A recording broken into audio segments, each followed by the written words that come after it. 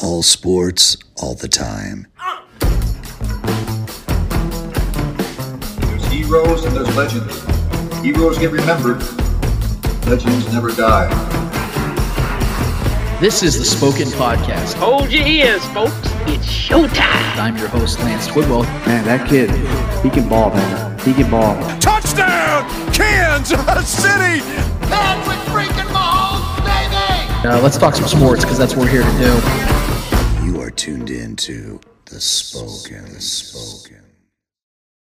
Ladies and gentlemen, here is Lance Twidwell. This is the Spoken Podcast. I'm your host, Lance Twidwell, here inside the Starcade Media Studios with my guys Trevor Twidwell was good and Eddie Ortiz. Yo. Episode 204 in full swing, full motion. We are so happy to be here with you and for you to be here with us.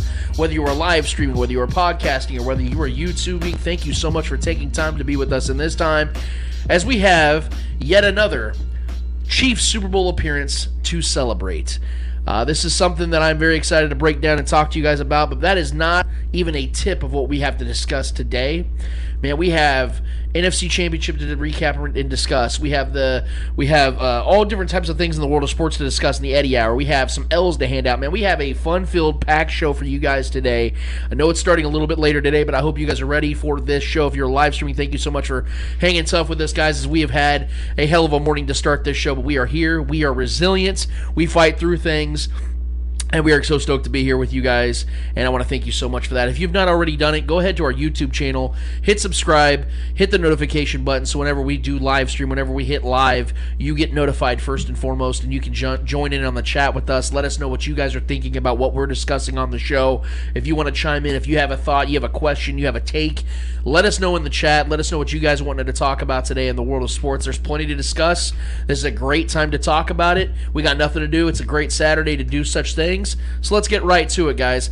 So I want to start with the NFC Championship because I think this is the one where we need to just kind of skim through it because that's exactly what happened in this Great game. The Eagles absolutely, just an outstanding, a portion of television, quality content, if you will. Nail biter. Absolute nail biter. A 24-point victory for the Eagles. I'm going to be honest with you. Trevor and I watched the first half, and then we went and met up with some family members at another house when the second half was just literally kicking off. And I'm going to be honest with you guys. This game was disinteresting from about 3 or 4 minutes in. And the biggest reason why is because although I was extremely confident the San Francisco 49ers from the beginning of the season, I might add, we're going to get to the Super Bowl. I thought they had the best, most complete team. And as long as they had a healthy quarterback that was just capable enough of being a good quarterback, just doing the job that Kyle Shanahan writes out for you each and every week with maybe the best scripted offense in all of football, I was like, there ain't no way this team ain't making the Super Bowl. This is just too good of a team. Kyle Shanahan's too good of a head coach. This is what they've been doing. And although the Eagles are a very worthy opponent, they were the home team. They were a healthy team. They are healthy enough. They were feeling good about themselves. Jalen Hurts is back. Lane Johnson's back. Like they were feeling good about themselves. They had every reason to be confident going into that game. But even with that considered, I was like, look, man, Brock Purdy's good. This kid is capable. He's been showing it in the postseason, regular season, doesn't matter what the stage. He's ready to go. He's ready to take on the challenge, and he's been nails. He didn't have a great game against the Cowboys, but it was good enough to get the job done. I thought he was going to do the exact thing and let his playmakers do their job and let the defense make just one more play than the Eagles' defense. It'd be a close, like Eddie and I said, be a very close, ugly, boring, borderline boring game, and the Niners would advance in a big upset. But that's not what happened because, as I said, within about 3 minutes of the game, Brock Purdy goes down. Hassan Reddick hits him in the right arm and his throwing arm as he's going through a throwing motion, and it blows up his UCL. Basically Tommy John. He's going to miss the next 6 to 7 months. He won't be ready for the beginning of the regular season. He will not be able to do any off-season drills, any off-season programs. His quarterbacks are cursed over there. Yes, I mean, I've never seen a team in a single season lose not one, not two, not three, but four. I feel like I'm doing the LeBron thing. They had Christian McCaffrey out the throw. I'm like, no, not him now. Different quarterbacks. I mean, it's like, dude, Brock Purdy goes down with an injury. A 7th-round rookie, I might add, goes down with an injury. Can't even throw the damn ball. Josh Johnson, a 35-year-old vet who is playing in the XFL and the USFL over the last couple of years, comes in, been on like 8 or 9 NFL teams throughout the last 15 years. Goes in, I think within 2 series, gets a concussion. So like Trevor said, they're going maybe even considering Christian McCaffrey. I saw a video of George Kittle asking Brock Purdy if he was ambidextrous. Yeah. Because he's like, dude, we got to find something. We got to get something out of this. I mean, Yeah. this team was cursed at quarterback this year. No question about it. I mean, their top two quarterbacks this season go down with ankle injuries. I mean, that alone should have doomed this team. But Brock Purdy came in was absolute nails. And then you saw the Eagles just pounce on it. They smelt the blood in the water. They saw that the Eagles were as vulnerable as they've been all season, and they just pounced. But here's the biggest thing about this game, because I'm going to give Eagles credit for winning this game. Yeah. It wasn't the Eagles that won, that beat the 49ers. It was the 49ers' bad luck at health and their horrific penalties they put on themselves. They shot themselves in the foot so many times throughout this entire game because they were within 7 points in the second quarter. Yeah. Christian McCaffrey had that big rushing touchdown. You're thinking, okay, they can make a game of this. Maybe Brock Purdy comes back in the game. Josh Johnson just does enough, and he goes back, and maybe he can save the day. And then they just had penalty after penalty after penalty. Devontae Smith on the other side, I will give him credit. When he dropped that big pass that would look like a completion, he told him, hurry up, get the ball, and Kyle Shanahan and the 49ers cannot review the play. Yeah. Therefore, they couldn't challenge it because that was 100% a drop. So that's a touchdown right there that would have been taken away because 2 plays later they scored a touchdown. So there was just a lot of miscues, injuries, bad penalties that made that game what it was. Jalen Hurts did not have a good game whatsoever. I think he was 13 of 25 for like 140 yards and a touchdown. He hasn't had a good game in the postseason really yet. Yeah, and the Eagles have not been tested to this point whatsoever. 40 rushing yards. Yeah, he was not good in this game. They ran all over the Niners. So this wasn't what the Eagles did. It's what the 49ers couldn't do. Yeah. So no offense to the Eagles. They deserved to be in the Super Bowl. They were the home team. They were the favorites in this game. Winning this game is not shocking by any means. Probably the best roster in football. But there is context. There is context to what took place. There was just so many advantages that the Eagles inherited in the game, not before the game, in the game. And you can't overcome that type of scenario for the 49ers. So I want to give credit to the Eagles. Deserving opponent, deserving to be in the Super Bowl. But let's be honest, guys. This run to the Super Bowl for the Eagles wasn't exactly battle-tested. They had the Giants in the first round, and the Giants, credit to Brian Daboll, credit to what he's done with that very inept roster, they had no business being in that game, and it showed in that game. The Eagles were just completely outclassing them. Their defense just dominated the Giants' offensive line, their offense as a whole. It just wasn't a game to begin with. What was a game, though, however, was on the AFC side of things. I remember when I told you guys in my prediction video, or in our episode 203 last week, when we were talking about this game and breaking down what we were going to see happen between the Chiefs and Bengals, I told you guys that this game was going to be won not by Patrick Mahomes and Joe Burrow. This game's going to be won by which defensive line gets to the other quarterback more and which offensive line can hold back the other defensive line more. The trenches. And I said the Chiefs are going to win this game because Chris Jones is going to be an absolute madman and the Chiefs are going to sack Joe Burrow 5 times. That's exactly what happened. Chris Jones was the best player on the field in this game. Chris Jones won this game for the Chiefs. Yes, we're going to talk plenty about Patrick Mahomes because he was heroic in this game. One-legged, did what he did, and trust me, I got takes on it. But Chris Jones was the MVP in this game. Because Joe Burrow, from the very first possession, never felt comfortable. We always talk about, it's Joe Cool.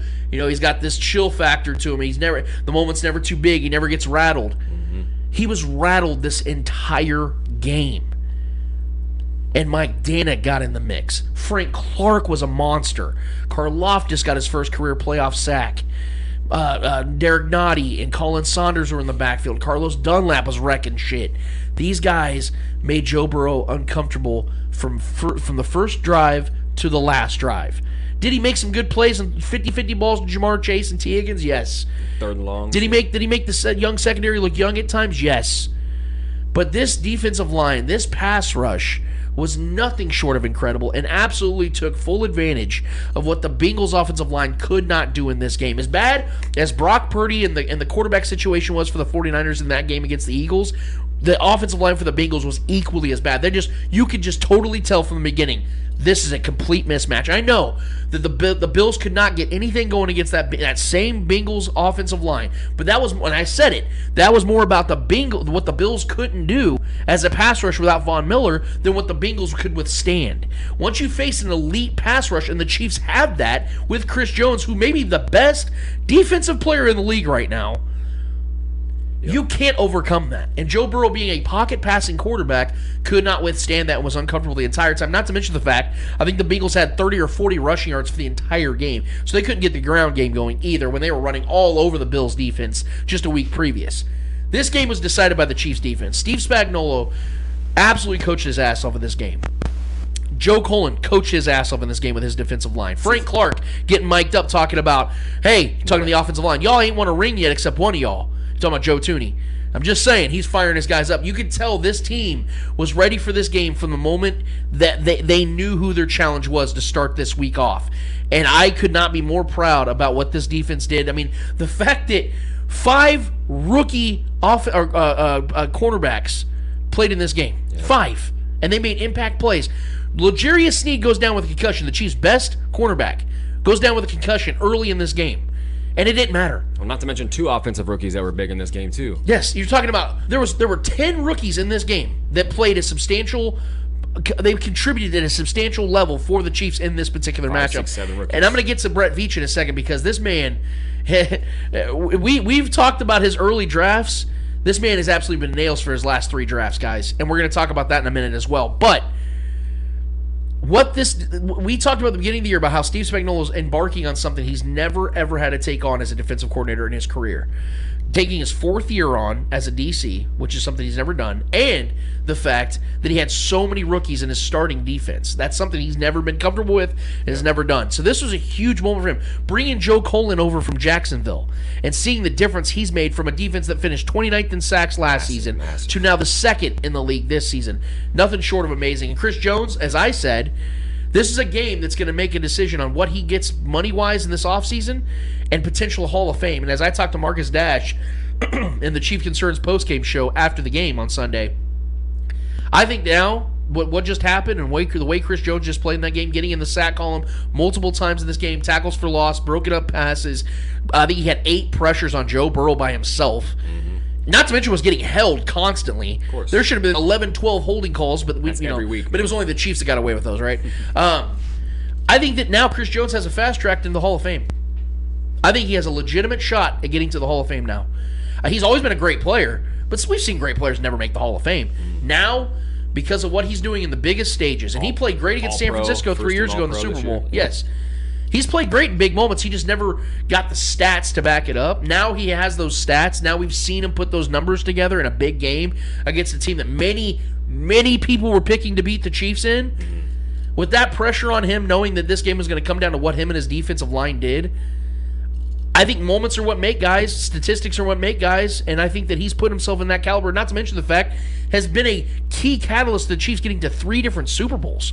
He's been a outside of Patrick Mahomes and Travis Kelce, player-wise, there isn't a single player on this roster over the last 3 years that have been more vital than Chris Jones. Not a single one. So that's the point I wanted to emphasize first and foremost. When it comes to Patrick Mahomes, I can't gloat enough about this man. I said yesterday on Twitter, I put this out there because I know we have the announcement of Tom Brady retiring and all the accomplishments and all those things, and all respect to Tom Brady to what he did in his career. 23 years, most successful player of all time. It's not even close. But I told you guys, and I've been saying it for 2 years now, there's never been a better quarterback. There's never been somebody that's played the quarterback position better than Patrick Mahomes. And that has never been more true than it is right at this very moment. This man had a high ankle sprain a week before this game against the fifth ranked defense, a defense that of all defenses in the league has given him the most hell over the last year. He goes out there losing Juju Smith-Schuster, losing Kadarius Toney, losing McCole Hardman, and still led this team on one leg. Completed 67% of his passes. He had 43 pass attempts.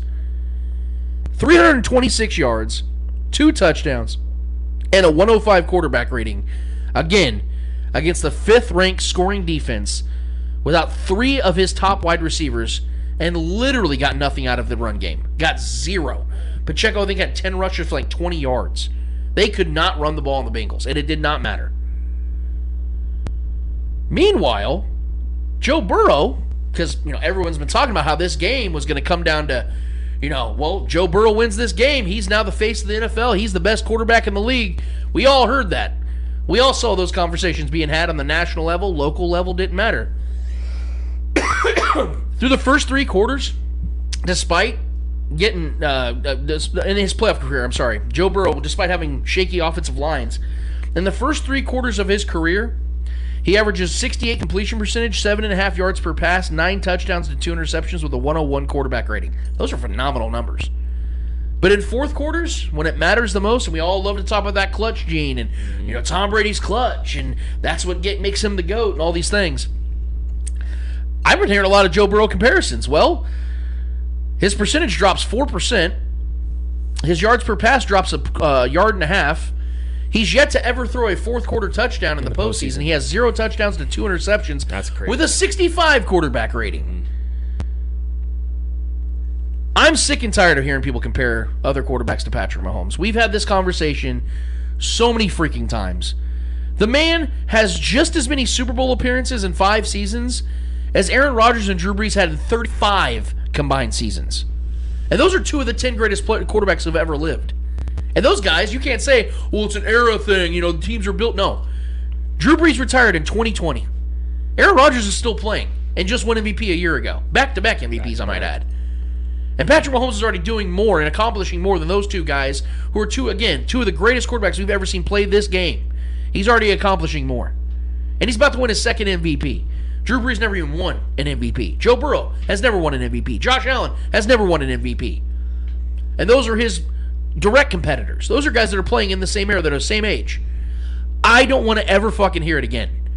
Until these 2 guys in particular, Joe Burrow and Josh Allen, the 2 guys that everybody wants to cluster up with Patrick Mahomes, until those guys can do anything close to what Patrick Mahomes has done to this point of his early career, at least, I'm talking about next season, if Josh Allen goes in there and wins an MVP, goes in there and wins a Super Bowl MVP, we can start having the discussion. Yeah. I still think Patrick's still far above him, but the discussion can finally be had. This is what I always talk about when it comes to Josh Allen and the Bills. People think I just hate on them. No, you got to go and earn it. Joe Burrow was getting the respect. Did we talk one time about, I can't believe people are picking the Bengals? No, I can't believe it. We got the Super Bowl and then went right back to the AFC Championship. And he picked the Bengals and we didn't fight you on it. Why? Because they did it 3 straight times. Of course. Joe Burrow has played better than Patrick Mahomes in a large part of their matchups. Yep. But Joe Burrow, when it mattered most in the Super Bowl last year, couldn't get it done. And then this year, when all the chips are on the table and the Chiefs are supposed to have a down year, they're missing all their players. Joe Burrow had to rise up. He didn't do it. Yeah. Patrick Mahomes did with one freaking leg, missing 3 wide receivers and couldn't get anything out of his run game. He almost led the lead. He led the team in rushing. Yeah. With one damn leg. 30. Yeah. So I don't want to hear it, guys. I'm done with that discussion. It's not a discussion. I'm not saying it can't ever be a discussion. I'm saying right at this moment, and it has been for the last 3 years, it can't be a talk. It's Patrick Mahomes and then everybody else. That is it, man. I'm not having the discussion anymore. What I'm looking at is now historics, legacy. Patrick Mahomes is going against guys that are historic. That's why I always make my comparisons now to him and Tom Brady. Because I think right now that's the only quarterback, success-wise, that can even be compared. I know that Peyton Manning has 1 extra Super Bowl. He has 2 right now. Patrick Mahomes is about to have another. We'll talk about that next week. But Peyton Manning was nowhere near a great quarterback when he won his 2nd Super Bowl. We all know this. Yeah. Peyton Manning was broke down. It was an historically great 2015 Broncos defense that led them to that Super Bowl. And just to give you guys some numbers real quick, I'm going to hand this off to Trevor and Eddie because I know they have some thoughts on this game as well. But I talk about the historics of Patrick Mahomes. He is the all-time passer rating leader. He's the all-time passer rating leader in both the regular season and in playoff history. He has the highest completion percentage in postseason history. Highest total yards per game at 326 in postseason history. Highest passing touchdowns per game in postseason history, almost 3 per game. And the highest touchdown interception ratio, which is almost 4. It is 4.5 to 1 touchdown interception ratio in postseason history. And I know we talk about this a lot about losing Tyreek Hill this offseason. The final numbers going into this Super Bowl. Patrick Mahomes without Tyreek Hill in his career is now 20-4. The Chiefs are 20-4 without Tyreek Hill. He gets 67% of his passes, 313 yards per game, 57 total touchdowns to only 13 interceptions, 8.2 yards per attempt with a 105 quarterback rating. It's pretty good. MVS was huge in this game. MVS in his previous 5 games going into the AFC Championship had 101 yards with 1 touchdown. In the AFC Championship, had 116 yards and 1 touchdown. So he outdid his previous month in this game. I'm going to give him tons of credit for that. I just wanted to throw that out there as well. Biggest game of his career. And look, man, that to me is what separates coaching between Andy Reid and other coaches as well, because he can access out of guys like MVS. I'm still not the biggest MVS guy. I don't think he's that guy. I don't think he can replicate that on a normal basis. But you even saw it with the young cats, like Sky Moore, big punt return, something we've all been afraid of for so long now. Not having any luck whatsoever. Has maybe the play of the game, getting the Chiefs in position for Patrick Mahomes to run them down the field, get Harrison Butker into the situation. Like, again, Joshua Williams, Jalen Watson, Isaiah Pacheco. Because Pacheco, I think, had a 30-yard reception in this game as well. So all these young cats playing at a high level. Harrison Butker, a guy that I've been critical on, that said, hey, look, if he doesn't get this shit together, man, the Chiefs need to start looking for other kickers this offseason.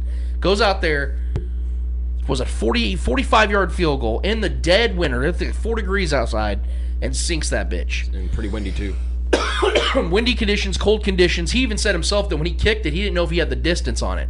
He's like, I know I got it high enough. That shit hit the net, but I didn't know. Yeah, but he didn't know if he had the distance on it yet, and everybody else is celebrating. He still wasn't sure. So if you watch the clip again, you see him still kind of looking like, did that go in? Oh, fuck, did that go in? And then he knew, and that was just incredible to see. Travis Kelce with a bad back, game time decision, goes out there and has a touchdown. I think it was a 77 yards receiving, eight receptions, whatever the case was.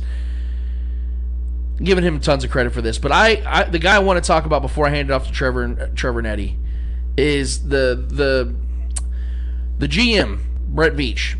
And the biggest reason why I want to talk about Brett Veach is because of the fact that I think that a lot of times he gets overlooked and what this team has been, what they've accomplished for the last 4 or 5 years. Because as we know, John Dorsey was a good GM overall. He knew talent. He could draft talent. He was very, very good in the draft. That was the thing that we were worried about, was maybe Brett Veach is going to bring something that's different and maybe not as effective as John Dorsey when it comes to being able to draft talent. Because as you're trying to build a championship team on a consistent basis, you have to be able to go out there and draft guys, go get those mid-level guys and make them into something special. But that's not what we saw from Brett Veach early on. Well, that's completely changed.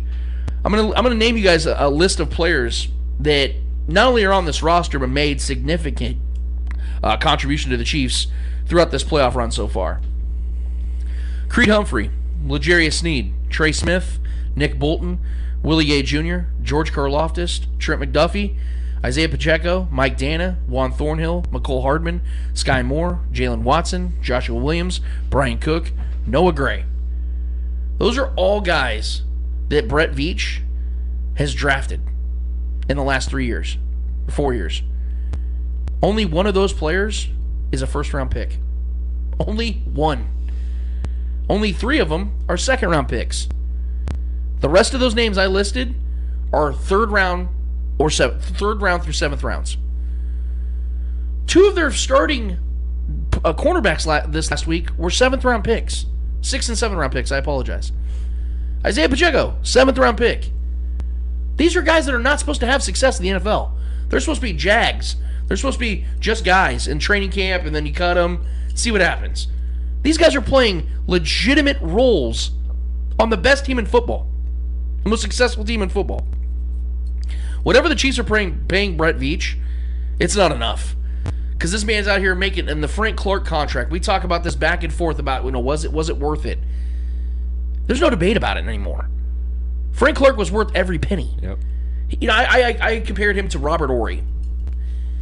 Doesn't do shit in the regular season. You don't really hear about Robert Horry back in the days when he played for the Rockets and the Spurs and the Lakers. He was never this all-time great figure, when it came to, building a team around him. He was always just a guy. But then in the playoffs, when you needed him the most, when Vlade Divac decides to knock the ball out to the center of the court and Robert Horry inbounds it, he knocks the shot down.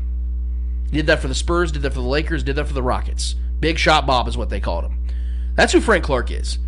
When it comes to the postseason, I will never bet against Frank Clark. because he has done what he has done in a very short sample size as well. We hear about Reggie White and Willie McGinnis, two of the greatest pass rushers of all time, both in the postseason and regular season.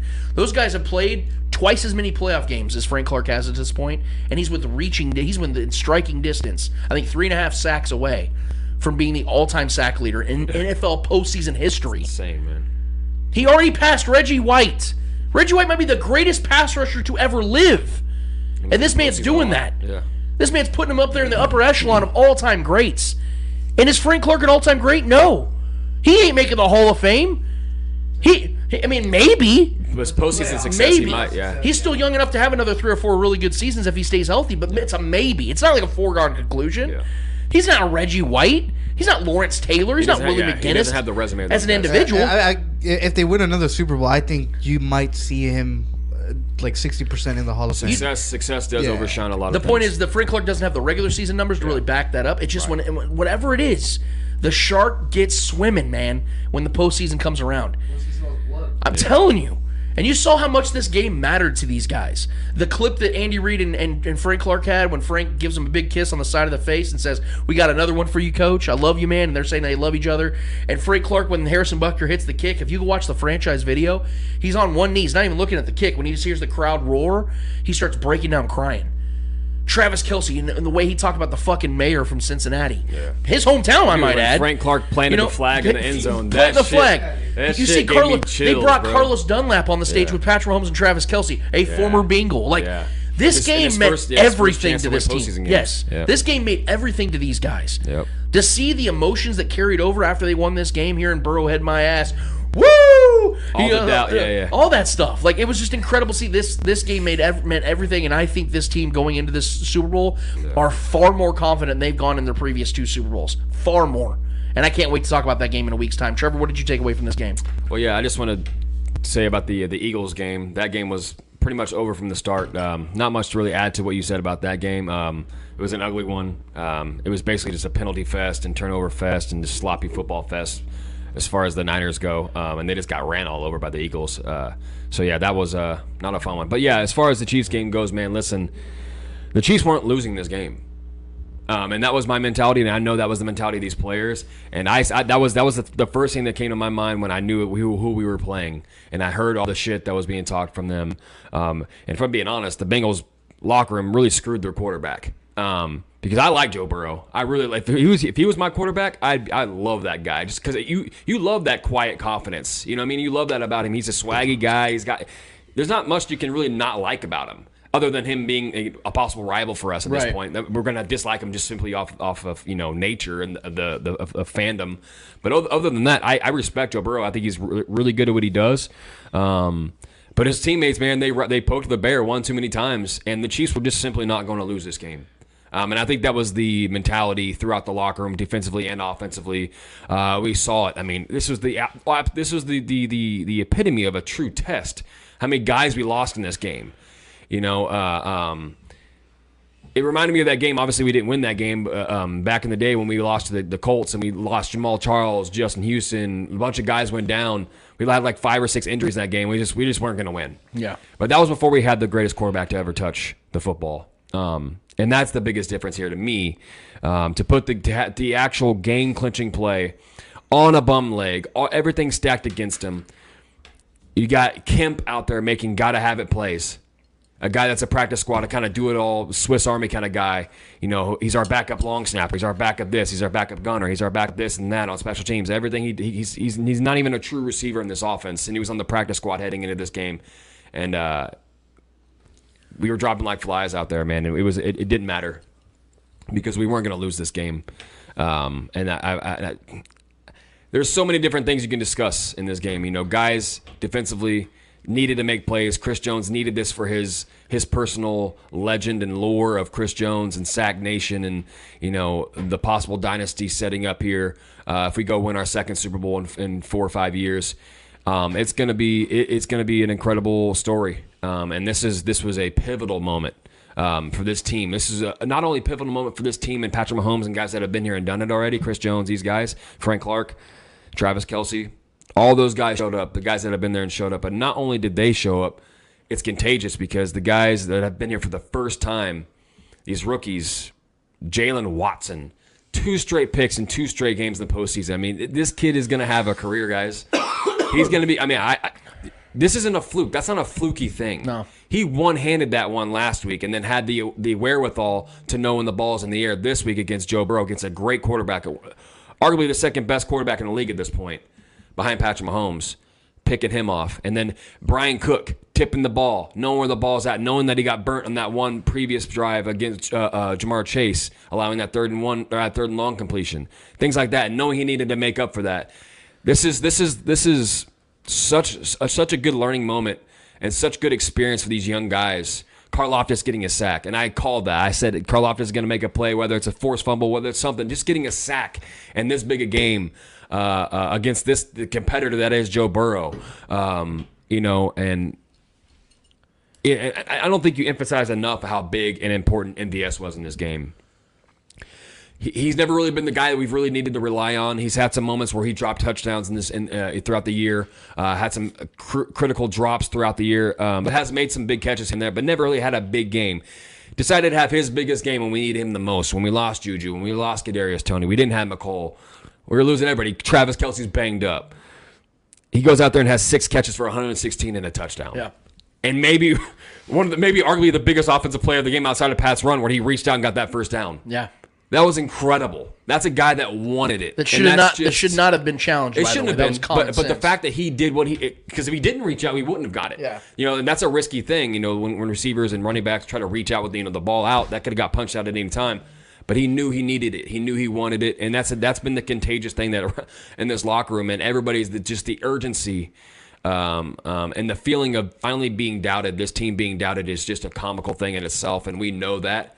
And we know who we are. Patrick Mahomes talking about, everyone was doubting us. Everyone was picking against us outside of maybe 5% of the people. Nick Wright being one of those. I don't know if you guys saw the interview on First Things First. That was great. I've never seen Nick gush over somebody on an interview like that before in my life. It was great. Just the refusal to lose, the refusal to be talked down upon, the Andy Reid. This was a big game for him because there's no way we're going to go lose 4 straight to these guys or anybody, let alone, our true competitor here, maybe our biggest competitor here and rival in the Bengals, possibly for years to come. This could be a thing. This could definitely be a Brady Manning type of situation. Possibly. I know we've heard that a lot, and everybody wants that really bad, but I think this is if anybody's going to be, I think this is the team and this is the quarterback that's going to do that. But man, it felt like an over my dead body situation on every position player in this team. Safeties, cornerbacks, defensive line, everybody was playing their part. Frank Clark was out there doing his thing. Like I said, Karlaftis got his sack. Just big time guys making big time plays, man. And how crucial this is for the growth of this youth movement that we have in the secondary. And kudos to Brett Veach, man, trusting his knowledge and his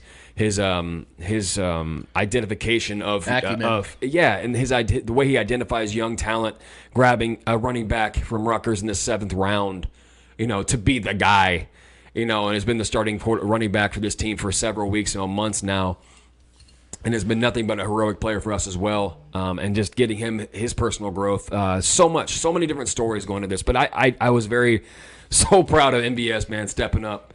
And that throw that I had to him in the end zone was just one of the best throws I've ever seen in my life. And he threw it off of his bad foot and lasered that shit only to where the receiver can get it. It's just incredible. So many, just Patrick Mahomes being Patrick Mahomes. And you talk about moments that makes the greats the greats. This is why, the Joe Montanas and the Peyton Mannings and the Tom Brady's with the late heroic drives in the postseason, and the championships and things of the such. Even John Elway, we could talk about his stats being a little lackluster throughout his career, but his moments were huge in the postseason. His late game heroics and putting his team on his back, whether you like that guy or not, the guy had great moments. Patrick Mahomes is not only having great moments; his statistics just follow up, and you can even decide which one is greater than the other. It's just what he's doing right now is so unprecedented. I know we've talked about it ad nauseum. You said it ad nauseum on this show, but we cannot take this for granted. It's just what we're seeing right now is just something we've never seen before. The pace. We can talk about the Tom Brady's first 5 years and the pace he was on was incredible. Don't worry, I'm about to. Of course, you'll have that. But what Patrick Mahomes is doing right now is even better than that because it's followed up with the stats as well. Yeah. Tom Brady's stats, and I know you'll get to that, were not what Patrick Mahomes' stats are right now. There's something that's just unmatched. And we don't see it stopping anytime soon, which is the scary part. This is supposed to be a down year for us. We were supposed to take a step back. We lost possibly the best offensive weapon, most dangerous weapon in the NFL, and we're right back in the Super Bowl. Me personally, I'm taking any chance I get to smell these flowers, and they smell great. So, yeah, as far as this game goes, man, I mean, it was a complete team effort. Maybe the most team effort win I think I've seen in the postseason as a Chiefs fan so far was that game. Because it was a true competitor. It was a true team that could beat us, and I was proving it to beat us 3 straight times, and we didn't allow the 4th. And it was an over-my-dead-body game from everyone, from the coaches on down, from the GM on down. We proved it. We proved what we needed to do. Everyone was doubting us. The shit was being talked. We overcame every single bit of not only that, but literally physical ailments and injuries.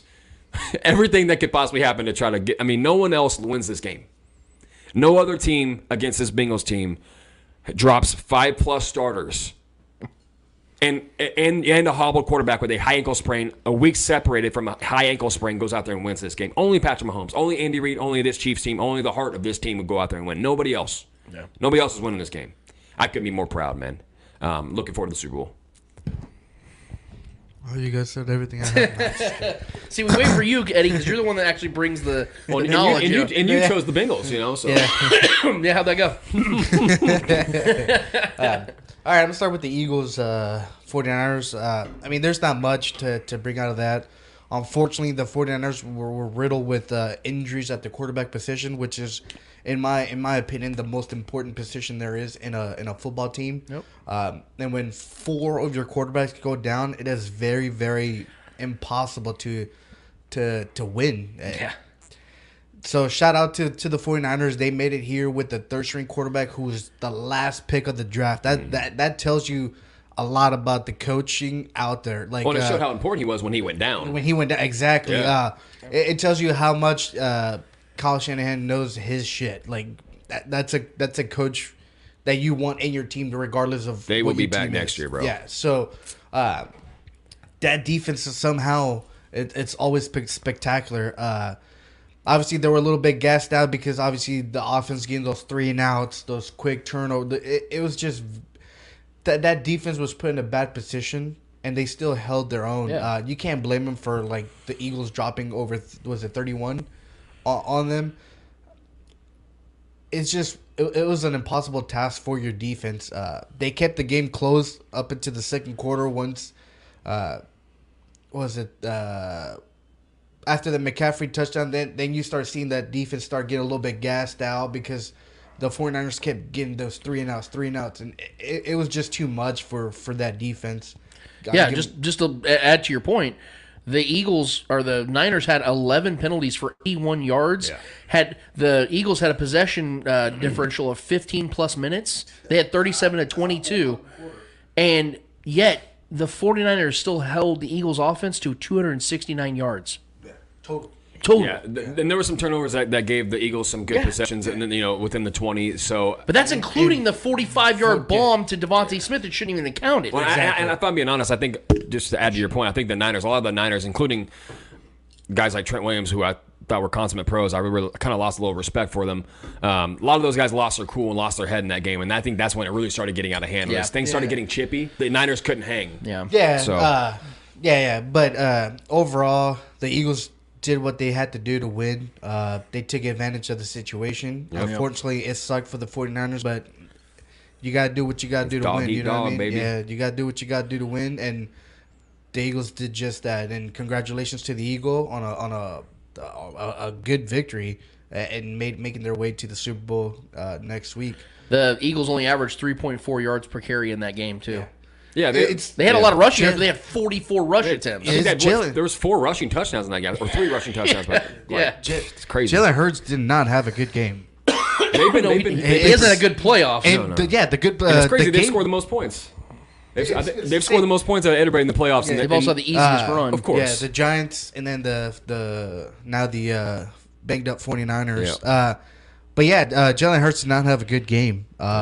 We can't sit here and say it's like, well, Yeah, he was chasing an MVP before he got injured. Yes, I agree with that. I think he was a MVP top candidate for sure. But obviously the injury kind of cut that hope away. But he has not had, like we just said, he has not had a great playoff run. They're not winning because of him. Yeah. So, yeah. So, and then the Bengals Chiefs game, I had the Bengals to win, but like I said, I wasn't opposed to the Chiefs winning. You know what I mean? Like, I could very well see the Chiefs win. But in the previous 3 games, they hadn't showed me much confidence of me picking the Chiefs and being confident about that pick. So I had to go with my gut on that in this game. Obviously, I was wrong, and I'm thankful for it. But what a game for Patrick Mahomes.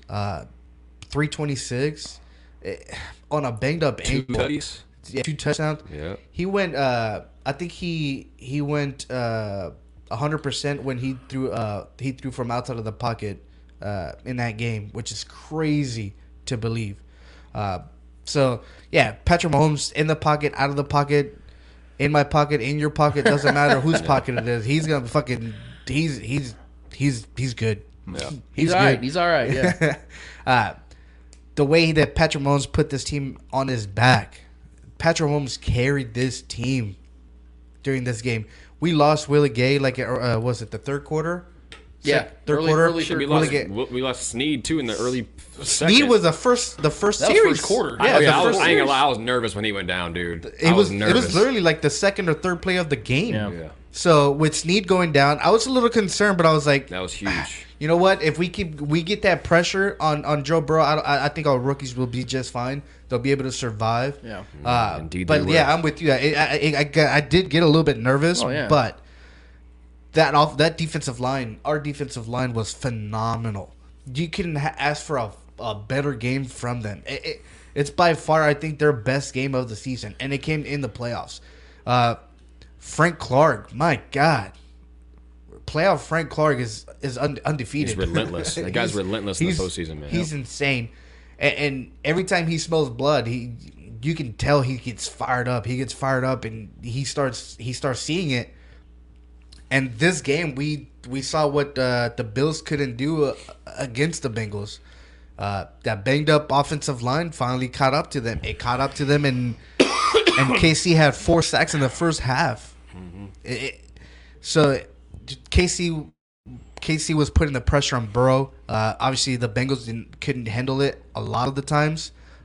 They did score some points. They did keep the game close, but there were some mistakes there. We got the first turnover off of Joe Burrow. We didn't do shit with that. We just punted the ball right back to them. The NFL's rigged. Yeah. Can I give you a stat real quick about Frank Clark because you mentioned him? Yep. In his last in his last 11 postseason games, he has 10.5 sacks.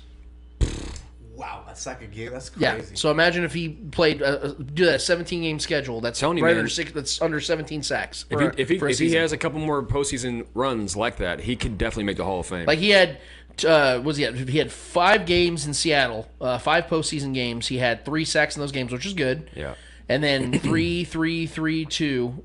He's had 11 games since joining Kansas City in 2019.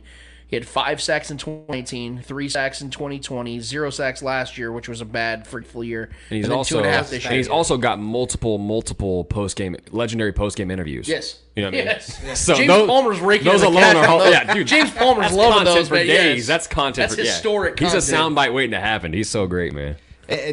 Our secondary full of rookies was amazing. They better be taken seriously, man. We got Just 2 wait till picks next off year of and the years to come. You guys remember we talked in the draft? Remember after the draft, I talked about how I was the guy that was wanting very much the Chiefs to build their new defense, the new nucleus through the pass rush.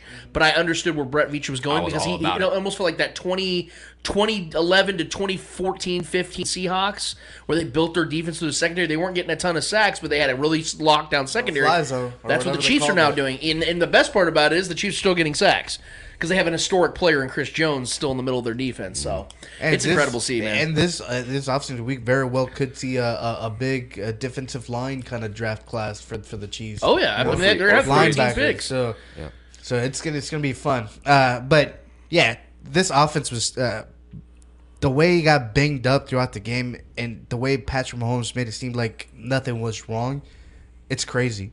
It's just crazy. When you have your one of your receivers has more tackles than catches. Yeah, 24 tackles, and I think 4 or 5 catches in his career. Tells you a lot. 24 tackles, and he got made a pivotal play. Yeah, it was a crucial, third down, crucial Yep. first down for the Chiefs in that drive. Yep. So that's coaching though, man. The That's way mentality. every player stepped up was unbelievable. And I was just reading yesterday on Twitter about how Sky Moore and Eric Bieniemy got into it and on the sidelines talk about how just call the personnel or whatever and I'll make the play or whatever. That's what Sky Moore was yelling at Eric Bieniemy. Just call the play and or the personnel. Gotta love that out of Sky, man. So he was fired up and he wanted to be, because it was crucial to have him be part of the game, especially with Juju going down, Kadarius Toney going down. On MVS had a better game both T. Higgins and Jamar Chase. Oh my God. He had a better game than both of them. That's crazy. Went the fuck off. If it wasn't for 2 50-50 balls to Jamar Chase and T. Higgins, they did nothing in that game. Neither one of them were over 100 that's yards. That's what the Bengals offense became. Is Joe Burrow just throw it up and hope for the best. That's what it became. Yeah, it's the touchdown. Yeah. The touchdown that he fucking somehow got. Yeah, they showed great the ball, all dude. 22. Seth Kaiser, congratulations to him because he's one of the best at breaking down 100%. film. Seth Kaiser talked about it, about how you look at the film from the first game in Week 13 between these two teams and this game, Spags did not show them a fucking thing in Week he's 13. moving Chris Jones on the outside. Yeah, you saw Carlos Dunlap moving all over the damn offensive line. Like Karlaftis, they had a completely different scheme. That cover 2 was constant. The cover 2 was constant. Zach Taylor did not know how to react to that defense. He didn't have an answer. And for no it. offense to Lou Anarumo. Anarumo. I said it right. Yes. Yep. But Patrick Mahomes was playing chess while he was playing checkers, man. And you saw it. You said it. And that O-line, baby. Two big 50-50 balls. If you take those 2 big 50-50 balls, you're looking at taking away 14 points out of that game. Yes. Yeah. Yes. You know what I mean? Yeah. So just think how crucial those 4, how lucky they're pretty. It was a double man coverage for Jamar Chase, and he somehow fucking came down with it. I don't know how the fuck he did it. He's a top fucking. He's amazing. He's amazing. He's arguably number 1 right now. You can make that case. So, yeah, the way this offense, MVS, my God, where was this MVS with Aaron Rodgers? But that's what you want, though. Yeah, he's the third, fourth receiver on a weekly basis. But when you need him the most, he showed up. That's all you can ask for. I didn't see any like actual true drops from MVS. MVS made every. He made that catch. Snag, yeah, bro. where he was falling back or whatever to get that ball. He had over 116 receiving yards, a touchdown, leading receiver for the game. It was insane. MVS, I do that every fucking playoffs, and I'm okay with it. Absolutely. Yeah. Well, the best part about this game that we didn't even talk about yet was the fact that the Chiefs won the turnover battle. Mm-hmm. What did we talk about? We had 4 picks. You have one fewer mistake, and they win the AFC Championship last year. Mm-hmm. You have one fewer mistake this time around. You're going to win the AFC Championship this year. They won the turnover battle 2-1. Yeah. Joe Burrow had one extra turnover than the Chiefs. Well, and think the about one turnover was think about it. Play. He should have had 4 picks because that one was taken off the board because we did hit him a little early. Brian Cook hit him a little early, and that ball was tipped and intercepted. Yeah, so that was one got taken off the board, and then McDuffie straight up dropped one. Yeah. Remember? Yeah. That one was right in his hands, and he dropped it That's early a good in the point. game. We should have had 4 interceptions in this game, guys. And obviously, and that turnover that we gave him, was just a sloppy play by Pat. And I want to give a Chiefs Twitter account some credit here. It's Chiefzilla 2020. He said, and this is the best part because we have to address it real quick. Mm-hmm. Everyone's trying to say that this game was influenced by the refs. That's the best. That it was rigged. Yeah. Even dipshits like Doug Gottlieb are out there saying this stuff. And he's still trying to double down on it. It's getting really pathetic and sad to watch. That is. Yeah. But if you look at it like this, well, he stole a lot of people's card information and wore his shorts on backwards against Kansas. Okay. I remember that story. But this is the tweet that puts all this to bed. Besides the actual footage, look at any stat you want from the game. Any of them: third down percentage, red zone percentage, total yards, yards per play, time of possession, turn.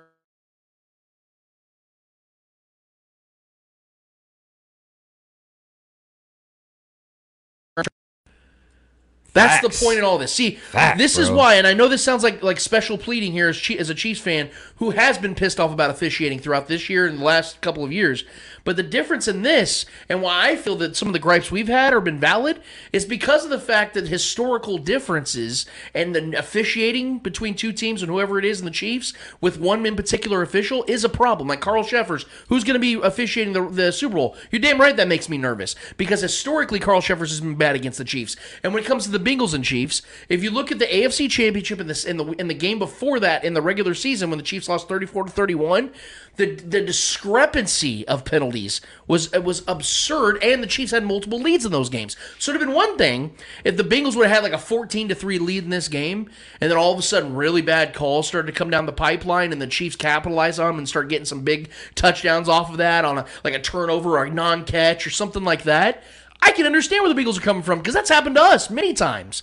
But like this tweet said, the Bengals never once led this game, and from the beginning, the Chiefs were shutting the Bengals down. In the first 9 plays of this game for the Bengals offense, the Chiefs had 4 sacks. 4 in the first 9 plays. So you can't sit here and say it was the officials. Were they bad in this game? Yeah. But you know also they're bad for? The sides. Chiefs. Yeah. There's videos of Frank Nelson literally getting the full Nelson. It took a touchdown off the board. He's trying to run away from an offensive lineman. The whole offensive lineman's holding him under his arms by his back of his head. They took Pacheco's touchdown off the board with a terrible holding call. Terrible holding call that happens every play. Yeah. So if you really want to bitch about this stuff, let's bitch about it. Right. Let's talk about both teams going through this shit. I just needed to address it because that was something that needed to be discussed. And also, I want to talk about this before we move to the Eddie Hour. Unless, Eddie, of course, you had something else you wanted to add to the takeaway that you had from this game. What'd you say? No, do you have any more? No. Okay. No. I didn't want to just step on your toes here. No. I want to bring up some from because historic context is now something that needs to be addressed, and Patrick Mahomes is now putting himself in that. And I just want to talk about this really quick. So you guys know me; I'm obsessed with numbers. I'm always crunching. I'm always tweeting them out there. You can follow me at Lance Has Spoken, by the way. But through 13 career postseason games, because Trevor was talking about the first 5 years, Tom Brady and Patrick Mahomes had exactly 13 postseason games to this point through 5 years of their career. Patrick Mahomes completes 67% of his passes, averages 300 yards per game, has 37 total touchdowns to 7 interceptions, 7.9 yards per attempt with a 106 quarterback rating. Tom Brady, in that same amount of games in the postseason, completed 6% fewer passes, averages 70 yards less per game, had 16 fewer touchdowns, 1 more interception, a 1.3 yards per less per attempt, with an 87 quarterback rating, which is almost 30 points lower than what Patrick Mahomes is right now. In other words, Tom Brady, being the most successful player of all time, give him his credit for what it's due. But we saw those games. We know the numbers. The difference in value between these two players in their first 5 to 6 years in their NFL careers could not be more different. Tom Brady is an all-time great quarterback. He had a 23-year run. He won 7 Super Bowls. He went to, 10? Mm-hmm. 3-time MVP. All the numbers, all the accolades. Incredible, unprecedented career. No one can compare to those accomplishments. Even won a Super Bowl without throwing a touchdown. That's incredible. I'm just kidding. Sorry. But, he won Super Bowl. Let's contextualize this shit. Yeah. He won a Super Bowl MVP his first year as a starter when he threw for 145 yards and a touchdown. That was a Super Bowl MVP. Mm-hmm. He won multiple Super Bowls in his career when they held the number 1 offense in the NFL to less than 20 points. In 2001, against the best show on turf, they held them to 17 points. Brady had 1 touchdown that game. He won MVP. And then in 2018 against the Rams, the same franchise, ironically, the Rams actually that year, were the second overall scoring offense behind the Chiefs, who scored 31 against the Patriots the week before, or the game before, held them to 3 points. Yep. That was Tom Brady, who scored 13 points. He didn't have a touchdown in the game, by the way. Yeah. We're counting that for an historic context for the player? No. See, this is why I go to the numbers. This is why I go by pace of play.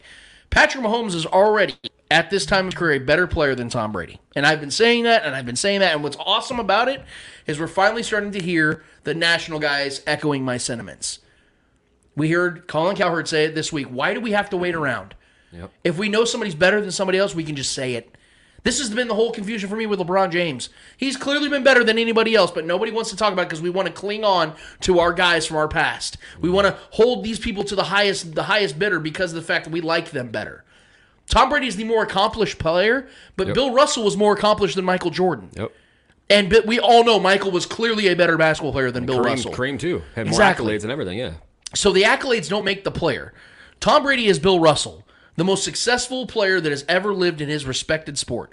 But there have been better players that have played at a higher level and have been more productive than Tom Brady and Bill Russell. That's where Patrick Mahomes, that's where LeBron James, that's where Michael Jordan come into play. We have never seen, like Trevor said, and like I've been saying over and over again, we have never seen a player play at this magnitude at the quarterback position like Patrick Mahomes has. And he continues. And the best part about it is he's not even in his prime yet. This next season and the next 4 or 5 after that are going to be his prime years. From age 28 to about 32, 33 is going to be the best years of Patrick Mahomes' career. That is so exciting to think about. Look at Tom Brady. Yeah, it took him 6-7 seasons to finally throw for 4,000 yards. He was 29 years old when he had that 5,000-yard, 50-touchdown season. He was 29. We're 2 years from that. Patrick Mahomes has already done that multiple times. So this is why I get so excited about these things, and this is why I love talking about historic context, because I don't even, no offense to Joe Burrow, no offense to Josh Allen, but I'm not even worried about those cats. I'm looking at Patrick Mahomes versus the greatest ever. Peyton Manning, Tom Brady, Joe Montana, all those guys that people want to talk about. He's right there with all those guys. And in my opinion, has been better than all of them already. And his accomplishments will come later. He's definitely more talented. Yes. It's not even a question. But once the accomplishments start to take shape, if he ends up winning this next Super Bowl, he would have as many Super Bowl championships as Peyton Manning had in his first 5 seasons. That's the thing we have to talk about. First 4 seasons, I apologize. Because in his second season as a starter, Tom Brady missed the playoffs entirely. We all know, since Patrick Mahomes has taken over, they haven't not been in the AFC Championship and hosting it, by the way. So Patrick Mahomes is the first quarterback ever to not only host 5 consecutive conference championships, to start a career, obviously. He's the third to ever do it. Well, the third to ever play in 5 consecutive, but the first to ever host 5 consecutive. Did that to start his career. He's also the only quarterback in NFL history to win multiple playoff games in his first 5 seasons each time. What he's doing, he's rewriting the books, guys. He's 50 yards away from passing Kurt Warner for 10th all-time in postseason yards. I think he's 5 touchdowns away from passing Ben Roethlisberger for 7th all-time in postseason touchdowns. He's 27. Like, I feel so good for what's happening, man, and what's about to start happening, because we got years and years left of this to discuss, guys, and break down. But let's get to the Eddie Hour, man. Let's talk about what we got going on in the Eddie Hour. I know we have a ton to discuss across the world of sports, both in the NFL, NBA, MMA, a lot going on. But Eddie, this is your time, brother. You take over. What's in the Eddie Hour this week? All right, let's go straight to the NBA, boys. Do it. Let's talk about Dylan Brooks. Thoughts? Go ahead and let the people know what happened. Okay, there was a little scuffle that happened. I think it was Donovan Mitchell. Yesterday or the day before? It was the day before. The day before Friday, Thursday. Yeah. They were playing. Obviously, they blocked Dylan Brooks' shot. He fell to the ground. Donovan Mitchell. Donovan Mitchell was standing right right out of bounds. Yeah. Dylan Brooks kind of like looks at him and kind of spins around and hits him with the elbow. He fully extends his arm. Fully extends his arm and hits him in the dick. Yeah. This throws Donovan Mitchell down to the floor. He grabs the ball, tosses it to Dylan Brooks, and shit pops off after that. So yeah, my thoughts on it are Dylan Brooks is an absolute asshole. Yeah. This guy's a dirty player. And He's a goon. This is the reason why Shannon Sharp had the problems he had with him. Not to bring that whole conversation back up. Let's not do that. But this is what it's not a mystery. We all know what Dylan Brooks has been since he joined this league. Yeah. Since this guy got even back in his college days, they talked about how many times Roy Williams had to jump his ass. Or Coach K, I'm sorry. Coach K had to jump his ass about stuff that he was doing out there on the court. He's dirty as fuck. He's a dirty player, man. And this whole thing with Donovan Mitchell is mostly because of the fact of what Donovan Mitchell said in the press conference about I've been cooking his ass for years now. Every time he matches up with me, I cook him. This is what Dylan Brooks does to guys that he knows he's not on the same tier with and can't contend with. That's why Shannon Sharp said he can't guard LeBron James. Because he can't. And he can't guard Donovan Mitchell, who's quickly becoming one of the best scorers we've seen in the last 20 years. This guy 70 points this year. And he's averaging, I think he's second in the league in scoring this year. Like, he's absolutely on a tear. Yeah. And Dylan Brooks knows it. And that shot, I don't care what anybody has to say differently. if your opinion is of the belief that Dylan Brooks wasn't 100% in the right in the mindset of knowing what he was doing in that situation, your opinion is invalid because he 100% knew what he was doing in that moment. You saw him roll back, knows what he's doing, and his arm just perfectly hits Donovan right in the dick. No way. That was a dirty-ass play. Donovan Mitchell had every right. In my opinion, I know this will never happen, but I wish hockey rules would come into play every once in a while in the NBA. Because we see guys get separated all the time, and you know they want to throw down so bad. Did you see Austin Rivers last night? I saw that. Things have been getting chippy lately. Yeah. Things been getting really chippy. He went against that whole freaking Mo Bamba, bro. Sideline. But he went against the whole bench.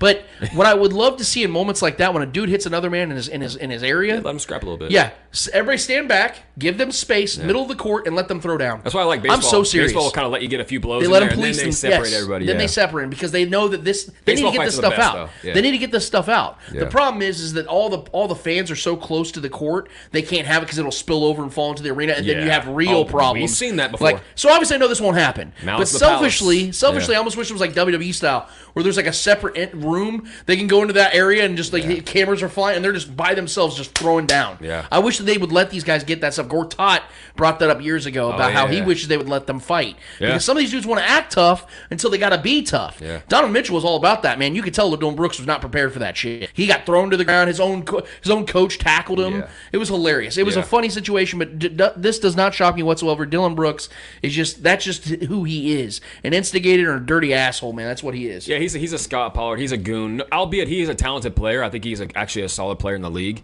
A very good rotational two-way player. But yeah, this is who he is. This is his role. This is what it's always been. And honestly, it's that's kind of the mentality of this Grizzlies team. They're a bunch of chippy guys. They talk a lot of shit, and they haven't won anything. Even though I do like them, and I really, really respect their coach. I think he's one of the better young coaches in this league. And I absolutely admire Ja Morant and his drive. I think he's one of the most exciting, if not the most overall exciting players in this league to watch on a weekly basis. But yeah, this team as a whole, a lot of these guys are like this, though. This is why you tend to see a lot of these games between them and whoever it is get chippy, because these guys just talk a lot. But Dylan is the kind of he's the head of all that. But yeah, we've seen him get into it. Numerous players, nobody really likes him.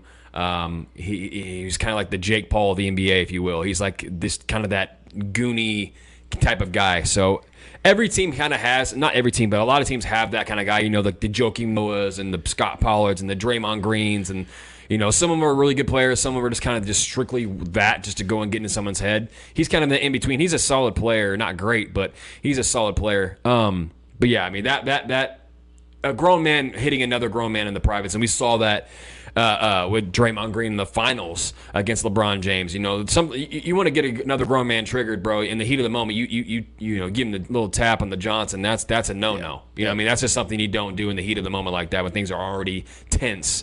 That's crossing line. That's how fights definitely ensue, and that's what happened. And any man is within his right to start throwing blows with someone who does that to them, and especially, when we're all supposed to be professionals here in this game. Dylan Brooks is a chump. It is what it is. But trust me, they ain't gonna stop. They ain't gonna be the last of us. Suspensions and fines ain't gonna stop that guy from being what he is in his DNA. So it is what it is. But Donovan Mitchell was ready to put that man down. But it is what it is. I think Donovan Mitchell just got fined a pretty hefty fine, but he didn't get suspended. Dylan did, because obviously he was the one to start that and hit him there. So it's pretty lame.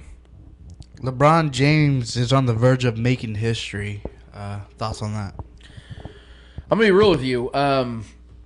Trevor and I know Trevor will speak for himself, but since I was probably 14, I want to say, LeBron's been in the limelight. 13 probably. I'd say I was probably 13 years old when I first heard the name LeBron James.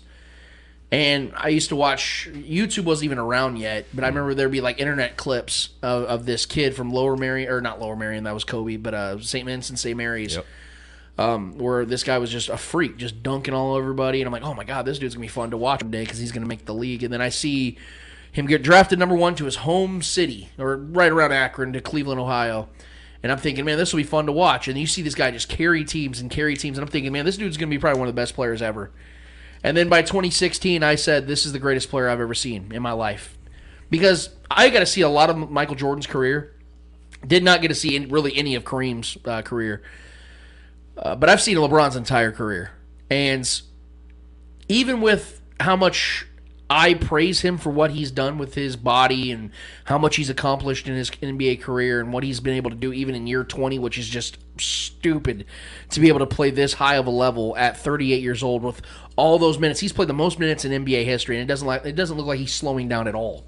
The dude is still playing he's one of the three, I think in my opinion, he's still one of the 3 to 5 best players in the NBA. And I don't even think it's really debatable. I mean, his numbers speak for themselves. It's insane. But I'll be honest with you guys. I didn't think LeBron would get this record because of the fact that he was such a gifted passer that I was thinking as he gets older, because I was projecting like back in like 2011, 2012 when he was still in his prime years, I was projecting that LeBron would end up being a guy that was averaging like 18 to 20 points a game, and he would finish with like 35,000 points, which is obviously in the top 5 of all time. But he would have such high assist numbers, that would be more of the focus of, can he catch John Stockton? And I thought that would be just an insane thing to think about, being top 5 in both. Mm-hmm. Well, now he is top 5 in both. And he's going to have the all-time scoring record, but the best part about it is it's not going to finish because our guy Mark Gunnels proposed a question yesterday on Twitter and Facebook. He asked it, who do you think is the next guy that can get LeBron's record when he sets it? And he said my vote would be Luka. And although that's a great choice and everything. Longevity, though, man. Guys, it's not going to happen. Yeah. Because here's the thing. LeBron's not going anywhere. It's not like this is his tour, his farewell tour, where wherever he ends up with this year, that's it. Ends with 38,500 or 38,600 or something like that, where it's still kind of close. He's going to end his career with 42, 43, 44,000 points. Yeah. Which means that a record that sat for almost 40 years, or did sat for 40 years, didn't get reached until right now. You extend that by 5,000, 6,000 more points. Luka Doncic is 23 years old right now. Okay, he averages 27 points per game. He would have to do that for an additional 19 more seasons to just get to 43,000 points. Mm-hmm. Luka Doncic, as great as he is not doing that. Luka Doncic is not the athlete LeBron James is. He's probably the best guess. He's as current players right now, yes, that's probably the best guess. But Luka's not LeBron James. Because what makes LeBron great at this length of his career is his athletic longevity. Mm-hmm. Being able to still go up there and rock the rim. Being able to make the moves he makes and the IQ with physical ability. I think Luka's going to play 15, 16, 17 years. I can definitely see that. I don't think Luka's playing 22, 23 seasons. And that's what he's going to, because this is what, 5th or 6th year. 5th or 6th year. He's got to play 24 seasons and average 27 a game just to get to 43. And there's no guarantee LeBron doesn't get to 44, 45. So even if Luka does that, that doesn't mean he's going to get the all-time scoring record. Yeah. What I'm basically saying is this. LeBron has separated himself from every single other player in the history of the NBA because no all-time scorer in the top 5 is even in the top 50 in assists, and all the other guys in the assist column that are in the top 5 are in the 100s of the all-time scoring leaders. LeBron's in the top 5 in both. Went to 8 straight NBA finals. Won 4 NBA titles to this point. I think he's still going to win another one in his career, but that's just me. We can talk about that in a second. But there's no one that's ever done what he's done for this long. He's had 19 consecutive seasons of averaging at least 25 points. Michael Jordan only had 11 seasons total where he averaged 25 points. Think about how insane that is. Just think about that for a second. The greatest scorer ever that people say, which is fair. I'll give you that if you say Michael's the greatest scorer ever. But Michael Jordan now is 4th place all-time in scoring. So you have to just go to averages.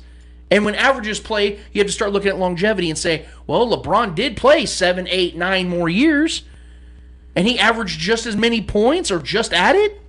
Better score. Yeah. So my thoughts on this, Eddie, is the biggest LeBron fan you know, 2 biggest LeBron fans you know, I didn't see it happening 10, 12 years ago. But it's happening, and the dude's going to own all the records, and I'm flabbergasted he's been able to do this for as long as he has. I didn't think it was going to happen.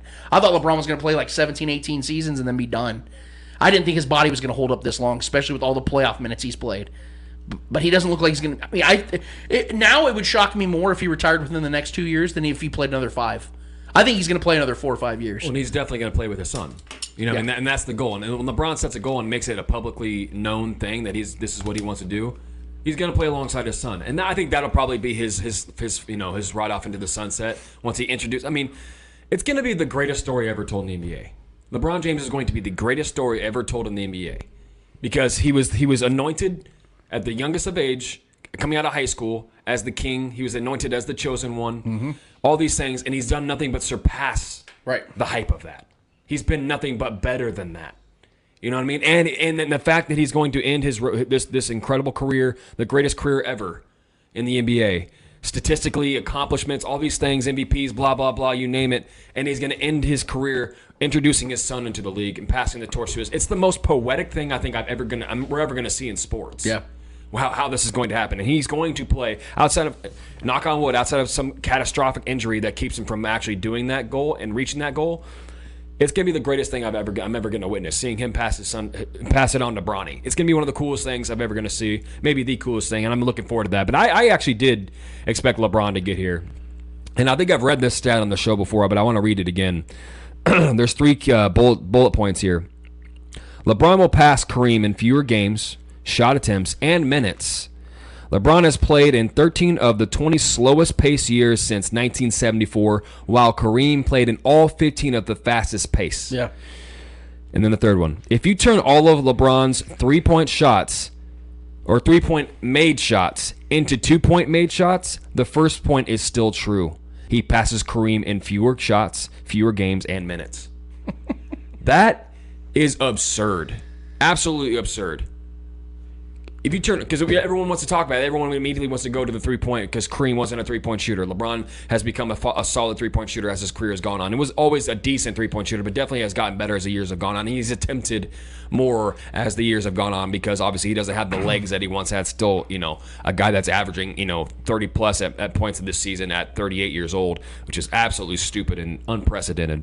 But I mean, what about LeBron and his career is not unprecedented? The guy has blazed a new trail and is setting records that will never be broken, most likely, in this league. And as much as I love Luka, he's the only guy that you could probably say has the pace to maybe possibly be an idealistic guy that can get there, but he's not going to. Luka, as much as I love Luka, he just doesn't have the frame for it. He's not the athletic frame that LeBron is. LeBron is just a freak of nature and always has been. And Luka has the scoring ability, and I think Luka is the brightest and smartest player in today's league. But I just don't think he's that guy that's going to last that long. Luka just, to me, just doesn't. Unless Luka goes through some transition where he gets his body and he becomes extremely fit, which could definitely happen. He's still a young man. He's still growing, dude. He's 23, 24 years old. Like, this kid is still so much more potential that's untapped. So he's the only guy I think that has that ability to possibly, with him having multiple 60-point games already in his career and things like that, he's the only guy I think that can do that. But LeBron, I mean, like I said, dude, those stats alone kind of are my point in totality there. I don't have much else to say there between him and Kareem, how he's reaching this compared to how Kareem reached this. It took that much more games, took that much more shot attempts. 3-pointers, you take him in or you take him out, doesn't matter. LeBron's passing regardless of whether his 3s or 2s or 3s. It doesn't matter. That's an incredible stat in itself. Just like he passed, in all due respect, I love Michael Jordan. It was one of my favorite play. I mean, we had Bulls blankets, we had Bulls memorabilia throughout our house. All the new shoes. We loved him. Yeah, we loved him. I still love MJ. One of the greatest competitors to ever play sports, period. But the fact that LeBron passed him in scoring the same way he's passing Kareem on less shots, less games, less minutes, in a slower pace environment, as a pass-first player. Against better competition. Way better competition. That's not even an argument anymore. The old heads that want to talk about the 90s being the tougher, it's not even close to the talent that LeBron has played against. It's not even. Draymond Green himself has come out and talked about that. Yep. Well, he never beat 3 Hall of Fame teammates. He never beat the greatest team ever assembled in the Warriors 73-win team. Right. Came back from down 3 games in a series in the finals. Unprecedented. No one's expecting you to succeed at that point. But he did it. Yep. He overcame the craziest of odds in sports. Yep. He did that. With his leadership. So LeBron James is the greatest basketball player to ever play this game. You can have an argument for Michael Jordan or Kareem, or some people have other players in there. That's fine. You're entitled to your opinion, but facts are the facts. Numbers are the numbers. You can talk about team accomplishments all you want, but the guy did it in the most talented era, and he played through 2 different eras, which is crazy. And it would be one thing if LeBron's final 6-7 seasons, we've seen a lot of superstar players where they just really become a role player, just kind of compile numbers, their averages all drop, like Shaq. Yeah. Shaq's final 6 seasons, KG's final 5 seasons, they weren't great players anymore. They were just kind of hanging around and kind of compiling a little bit. Karl Malone in the Laker days. Yeah, they were compilers. LeBron is still at the top of the game. He's an MVP candidate. Exactly. I mean, I know the record doesn't show that, but things can change to make that an actual case. We can talk about that in a minute. For sure. But the point is that, yes, it'd be one thing if that was the case, if LeBron was just hanging on for dear life. And listen, I know people that don't like LeBron, and I like to ask these kind of people that say this, simply just don't like LeBron. Yeah. A lot of it's because of his antics and the way he is, and the complaining to the refs and blah blah. And if that's the reason you don't like him, fine. That doesn't change anything though. That doesn't change what he does in the court. That doesn't change his personal individual impact, his value that he brings to every single team, and his ability to carry trash rosters to finals year in, year out. If you don't like him for personal reasons, fine. You can't deny the numbers. You can't deny the impact in what he's done for this league. You can't deny that he's going to be the greatest player, whether you like it or not, when it's all said and done. So, LeBron James, it's been an honor, man. I'm thankful, just like I'm thankful to have Patrick Mahomes in my life. I've been thankful to be able to watch the greatness that I'm grateful. I'm grateful to be alive in the prime years of my life to be able to grow and watch this guy be. And build the resume that's going to be the greatest resume ever, and be the greatest player ever. I'm grateful that I've been able to live with this. And when he's gone, it's gonna be odd. But I'm still smelling the flowers. Even at 38, being one of the best players in this league, it's an incredible accomplishment. All right, let's talk Kyrie Irving. He requested a trade yesterday. Wants to be traded before the trade deadline of Thursday, February 9th. Yeah, so this is the least shocking news of the sports world for me, because we all know the tendencies of Kyrie Irving. We all know how he's been over the last 6 years or so. Ever since they won that title in 2016, I think Kyrie Irving just really flipped and took on a persona that just, quite honestly, just confuses the hell out of me, because the off-court stuff alone is just baffling, to say the least. He tries to act like he's the smartest guy in the room, and he's the most ignorant in most cases. But that stuff aside, on the NBA side of things, like, how did we not think this was going to happen? Yes, the Nets had a nice little run to start this season, or in the middle portion of this season. Yeah. Then KD goes down, and now they've lost, 10 straight games. Mm-hmm. Now, Kyrie Irving has been playing out of his mind. He's averaging like 25 or 27, 5 and 5, or whatever it is. He's having a great season. Should have been an all-star, in my opinion. But we all know what Kyrie is. He's not a leader. He's not an alpha. He's a great player that can win with a greater player. He's a sidekick. That's what he is. There's nothing wrong with that. He's a Robin. Scottie Pippen. He's a Scottie Pippen. Mm-hmm. A great player, Hall of Fame player that just, you're never going to be the guy. And he's tried, and all he's done is burn bridges and burn franchises to the ground. He almost burnt the Celtics before they got started. Almost did. Luckily, they got out of it and said, we're done with this dude. The Nets, unfortunately, have been holding on too damn long. And now the inevitable happened. He asked for another trade because they're not going to give him a long-term deal. We all knew that. The Nets were never going to give him the money he was looking for. Now they have to look for a trade partner. It's going to happen. He's going to get traded. There are a couple teams out there, and there's only a couple teams that are even going to meet the criteria and match the salaries. The Mavericks are a team that I know are interested, but I don't think they're willing to give up any real assets to get him paired up with Luka Doncic, because I don't believe that they think that pairing is good enough to win a title and the money that he's going to demand. So are you going to give up assets for a rental 1 year with a 23-year-old Luka Doncic? I don't believe they're going to do that. Which leads really one team out there, and it is the Lakers. Biggest reason why is, one, they have the salary swap that they could utilize in a trade with Russell Westbrook. They both teams have picks they could trade away if they really wanted to, that are down the road, and then kick that can down the road. But it's also the fact that there's incentive for both sides. Russell Westbrook's going to show up every single day. He's going to play his ass off every single day. And him and KD, whether they want to play together or not, have had success together. They've been to the finals together. In the Eastern Conference, they could make a nice little playoff run. I'm not expecting Russell Westbrook and KD to get to the finals, but I like their pairing based upon both guys being all about ball better than I like Kyrie and his half-ass efforts with Kevin Durant. Because Kevin Durant, to that point, is also not a leader. He's another great player that had to go to Steph Curry, who is that alpha that can help lead him to titles, the only title he's ever had. Where's the only place and who's the only person that has helped Kyrie win anything? LeBron James. Papa. And LeBron is still playing, as we just alluded to, for the last 15 minutes, is still very much that guy that can help you lead you to a finals.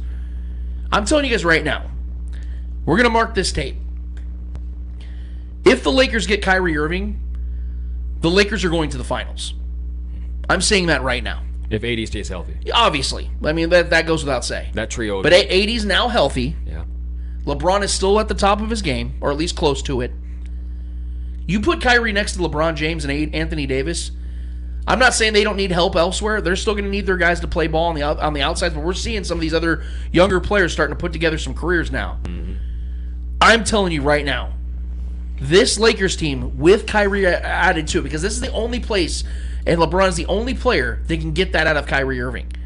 Kyrie's acknowledged it this year about how I should have never blown that up. I should have stayed with the Cavs. And I think LeBron would have stayed in Cleveland if he had Kyrie Irving all these years. I think LeBron would still be in Cleveland, or at least the last year or so, he probably still would have been in Cleveland, because they would have still had a chance for winning more championships. Fucked it all up, yeah. Now that he knows that can be reconciled, and LeBron's still playing at near the top of his game, he knows that championship window's open. This is the trade they got to make, and if they make it, they're going to the finals. The West is wide open.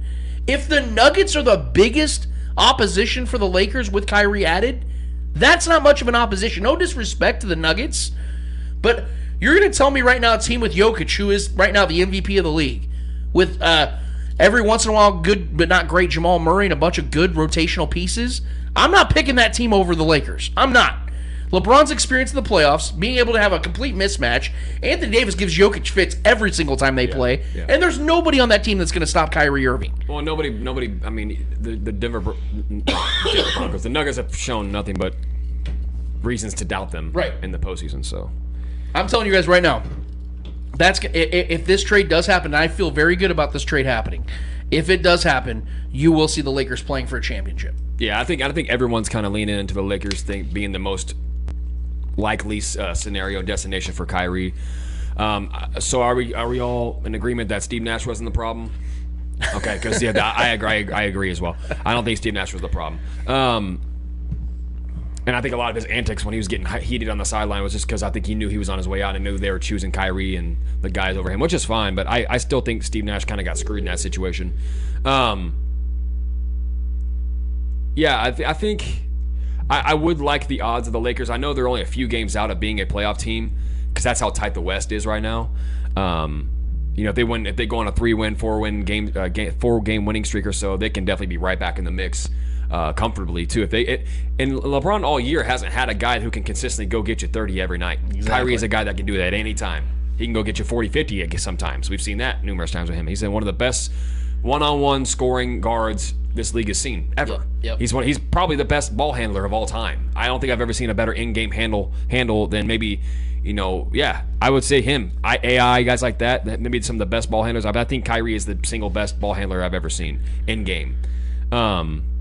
Jamal Crawford, probably another guy as well. But yeah, I think that this is the best marriage, the best fit for him is to go to LA. I think that trio with him and AD and LeBron, it just makes way too much sense than anywhere else for him just to go win and fit and slide right into that starting role, have Schroeder as his backup, or even play alongside him as the 2 guard, let Kyrie run point, or let LeBron run point and let Kyrie play 2 guard. There's so many different ways you can run that offense, and I think that would be a great fit for him. And I mean, Kyrie in LA makes a lot of sense in general, just for his marketability and the progressive city that LA is. I think would make a lot of sense for him as a fit. So yeah, I mean this is no surprise for us, and I think that things are going to come down pretty swiftly because the deadline is the 9th. Next Thursday, isn't it? Right. Yeah. So I think we'll hear something here pretty soon, especially with Kyrie demanding the trade himself. Things like that pretend to move pretty quickly. So some bridges were obviously burnt between him and this. And I think we'd known. I didn't honestly. I expected him to be gone before the season started. I thought some things were going to happen before that, and they held on. They had a nice little run with KD, and they're a good team when KD is healthy. Obviously, he needs that alpha to help steer, run the ship. But and then Ben Simmons playing center was a cool little thing they were doing their experiment for a while, and it was working. And they went on a nice run. I think they're one of the best teams in the East when they are healthy. But Kyrie just mentally just isn't there. I think he needs a new scene, and I think LA would be a great fit for basketball reasons, and I think just for his personal reasons as well. I think that would be a good fit. So I think it's LA or bust for Kyrie at this point. I don't know anywhere else where he can go find success The Mavericks doesn't make much sense for me. The Mavericks, to me, as much as I like Luka, I love Luka, and I like that team, they're just not ready to win and make a nice run in the postseason. In my mind, as great as Luka is, it's just they're not ready yet. Yeah. So a roster that's ready to go and a good coaching staff is just waiting for him in LA, and I think it makes too much sense to bring back that chemistry, built-in chemistry. And no, Tristan Thompson, you're not invited to that. I don't know if you guys saw that clip of him. Yeah, you saw that clip with Tristan Thompson trying to get the gang back together as if he was some Tristan, vital just piece. Stay on the sideline, it's bro. like, dude, you're averaging like 8 rebounds and like 2 points, buddy. Yeah, please chill. So, yeah, I think LA makes too much sense for Kyrie, and I think it's going to happen. All right. Let me open up my He's notes. licking his lips, literally. Slobbing the knob over here. All right, basketball. That's it. All right. Now let's move into the NFL, baby. The biggest sport. We'll wait for the NFL. We'll go into UFC. Okay. We'll go to UFC real quick. This morning, it was confirmed that we will see Conor McGregor face Chandler Jones, I believe. Michael Chandler. Michael Chandler. Yeah. Michael Not Chandler Jones. Chandler Jones would kill Conor McGregor. He's like 7 or 8 inches taller, 70 pounds heavier. Like he's going to whoop his ass. Yeah, everybody, Michael Chandler. Probably more than, he probably weighs 100 pounds more than McGregor, I bet. He's got to be at least, 270? Dude, he's huge. Yeah. Jesus. Somebody should look that up while we're talking. My bad. All right. Won't be Chandler Jones. Don't worry, guys. Michael Chandler. Your thoughts on that? Yeah, so this was good news to get. I think the UFC is definitely celebrating this more. This is the biggest W they've had in a while. I know the John Jones news went down, but we all know that Conor McGregor is the biggest star the UFC has ever had, and it's by a substantial margin. This is the biggest. He's the Muhammad Ali of UFC. The best shit talker and one of their most accomplished fighters of all time. He has their quickest knockout of all time. Well, I think Masvidal has it now, yeah. but he's been one of the most accomplished fighters. Of knocking out Aldo in 14 seconds just is unbelievable. That's a mark right there. Yeah. But seeing him snap his leg a couple years ago against Poirier, and I was of the belief that McGregor, he would fight again, but I didn't think that he'd ever go for like anybody that was of any note. I thought it was just going to be a couple guys, won some big days. McGregor could knock a few guys around. The ratings would be great. No matter who McGregor fights, we've talked about this. People are going to buy that pay-per-view. Cash cow. But he didn't just do that. Yeah. No. McGregor's fighting a guy that is very, very good. A scary individual, Michael Chandler. A guy who's been around a long time and actually beats Islam Makhachev in a wrestling match. People don't know that. Michael Chandler beat Islam Makhachev in a wrestling match. Do you guys... Islam, the dude's about to fight. Strong as hell. What's his name? Yeah, Volkanovski. Volkanovski in 2 weeks. Yeah. So, next week, yeah. Next weekend. So, listen, guys, as much as I'm happy about McGregor getting back, and this is great for the UFC, it's great for all of us, we're all excited to see him back, I might lean Chandler in this one, guys. He's been fighting more frequently. He's been more in shape and getting things ready. I know McGregor's been swole as hell, but I sometimes wonder if he's been on the juice a little bit to make himself look a little more inflated because he's been big. Because he's naturally a slender guy. Well, he's massive. He looks like he weighs like 215 pounds right now. He's on the oils. Yeah, so he's definitely on something, and he's gonna have to get clean quick because this fight's gonna be happening sometime in the late summer. They said. They're both going to be coaches for the new show they're going to be bringing up. So that's really cool to see and everything. And this is great for the UFC. But I hope people aren't assuming that this is going to be just some walkthrough for Conor McGregor, guys. He could win this fight, sure. Oh, yeah. But this is not going to be Donald Cerrone. This is going to be a guy that can very much go in there and whoop McGregor's ass because Chandler's been known to do it. So this is going to be a very, very exciting card, and this is very exciting for us fans. And I cannot be more excited for what's about to happen in the UFC for the next 6 to 8 months. Yeah, I just want to specify, Chandler Jones is 6'5", 260 pounds. Conor McGregor is 5'9", 156 pounds. So yeah, that would be a slight mismatch in the favor of Chandler. Yeah, I'm gonna go ahead and probably take Chandler in that match. Yeah, he's literally twice the man that Conor McGregor is. But yeah, Eddie, you had a good little theory there. Yeah, that'd be a slaughter fest. Yeah, man. What could be? I knew Conor was eventually going to make his return, and the fact that he's going to be a coach and drawing a blank on the other guy's name, Michael Chandler. Yeah, sorry. I was thinking Chandler Jones. I couldn't get it out of my head. There you go.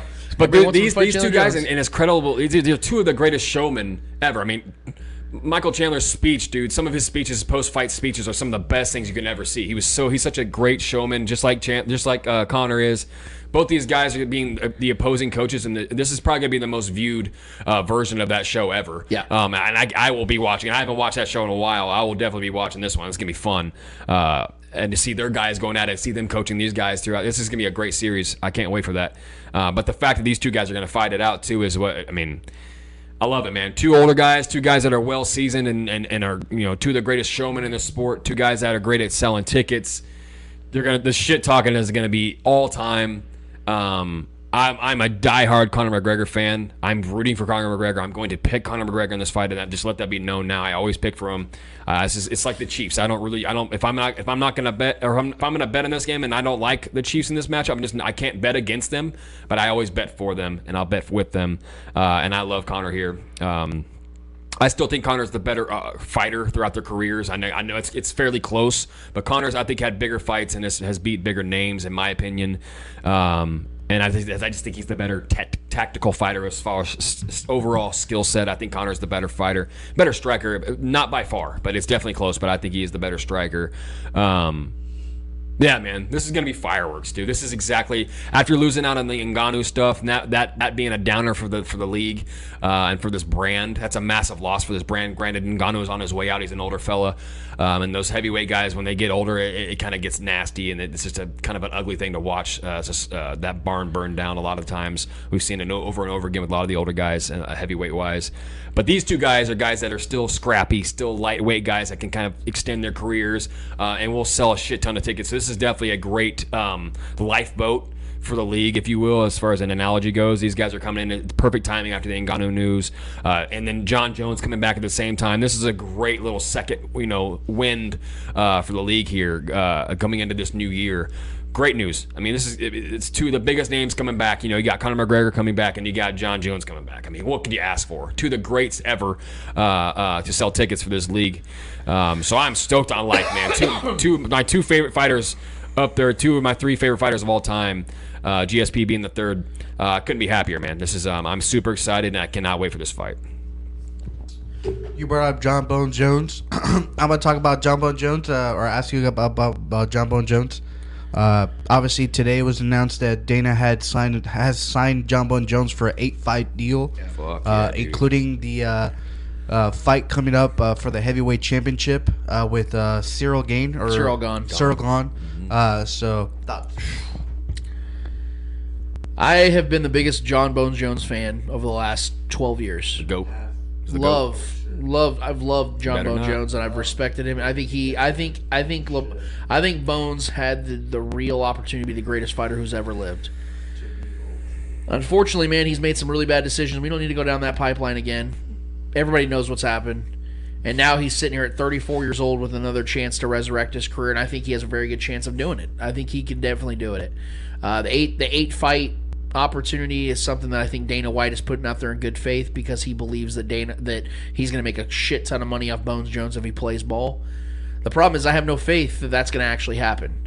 I don't think that he's going to get through 8 fights. I would have to see it to believe it, because at this point John Jones has not garnered enough respect and quite frankly enough belief out of me to think that he's going to stay around long enough without getting in trouble again. Does he look ready? Yeah. He's physically tuned, man. Whenever. He looks insanely ready. Could he beat Cyril Gane? Yeah. And in fact, I might even pick him. What I'm worried about, though, is longevity. I'm very, very much worried about it, because the heart of his prime he absolutely wasted. From about 27 to right now, nowhere near what he should have been. And it's just really unfortunate to see, because he had the greatest talent any UFC fighter has ever had. He should be the GOAT without question. He might still be the GOAT. That's how great he was in the time that he fought. But he's wasted 6 years of great UFC fighting. He could have went on a 17, 18 fight win streak, and the Volkanovski record wouldn't even matter at this point. And he chose different, man. And I know everyone has their struggles, and I don't want to sound insensitive. I'm just looking at the realities of the fighter and the legacy. He's wasted so much time. I'm rooting for him, very much rooting for him, but I'm very much prepared for me to be let down again. And honestly, like I know I sound super sappy, like I'm talking about a family member that let me down or broke my heart. But there's something special too when you see a guy come about, the coming of age. Like that's why LeBron holds a special place in my fanhood, because I saw him from the beginning become what he is.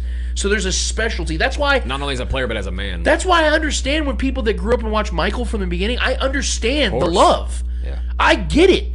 Because you saw the duration. You saw what he was. He was a mogul, a figurehead in your life. You're emotionally attached. Sports matter to all of us. That's why we do this show every single week, because we love these players. We love these teams. We love these sports. Yep. There's an attachment.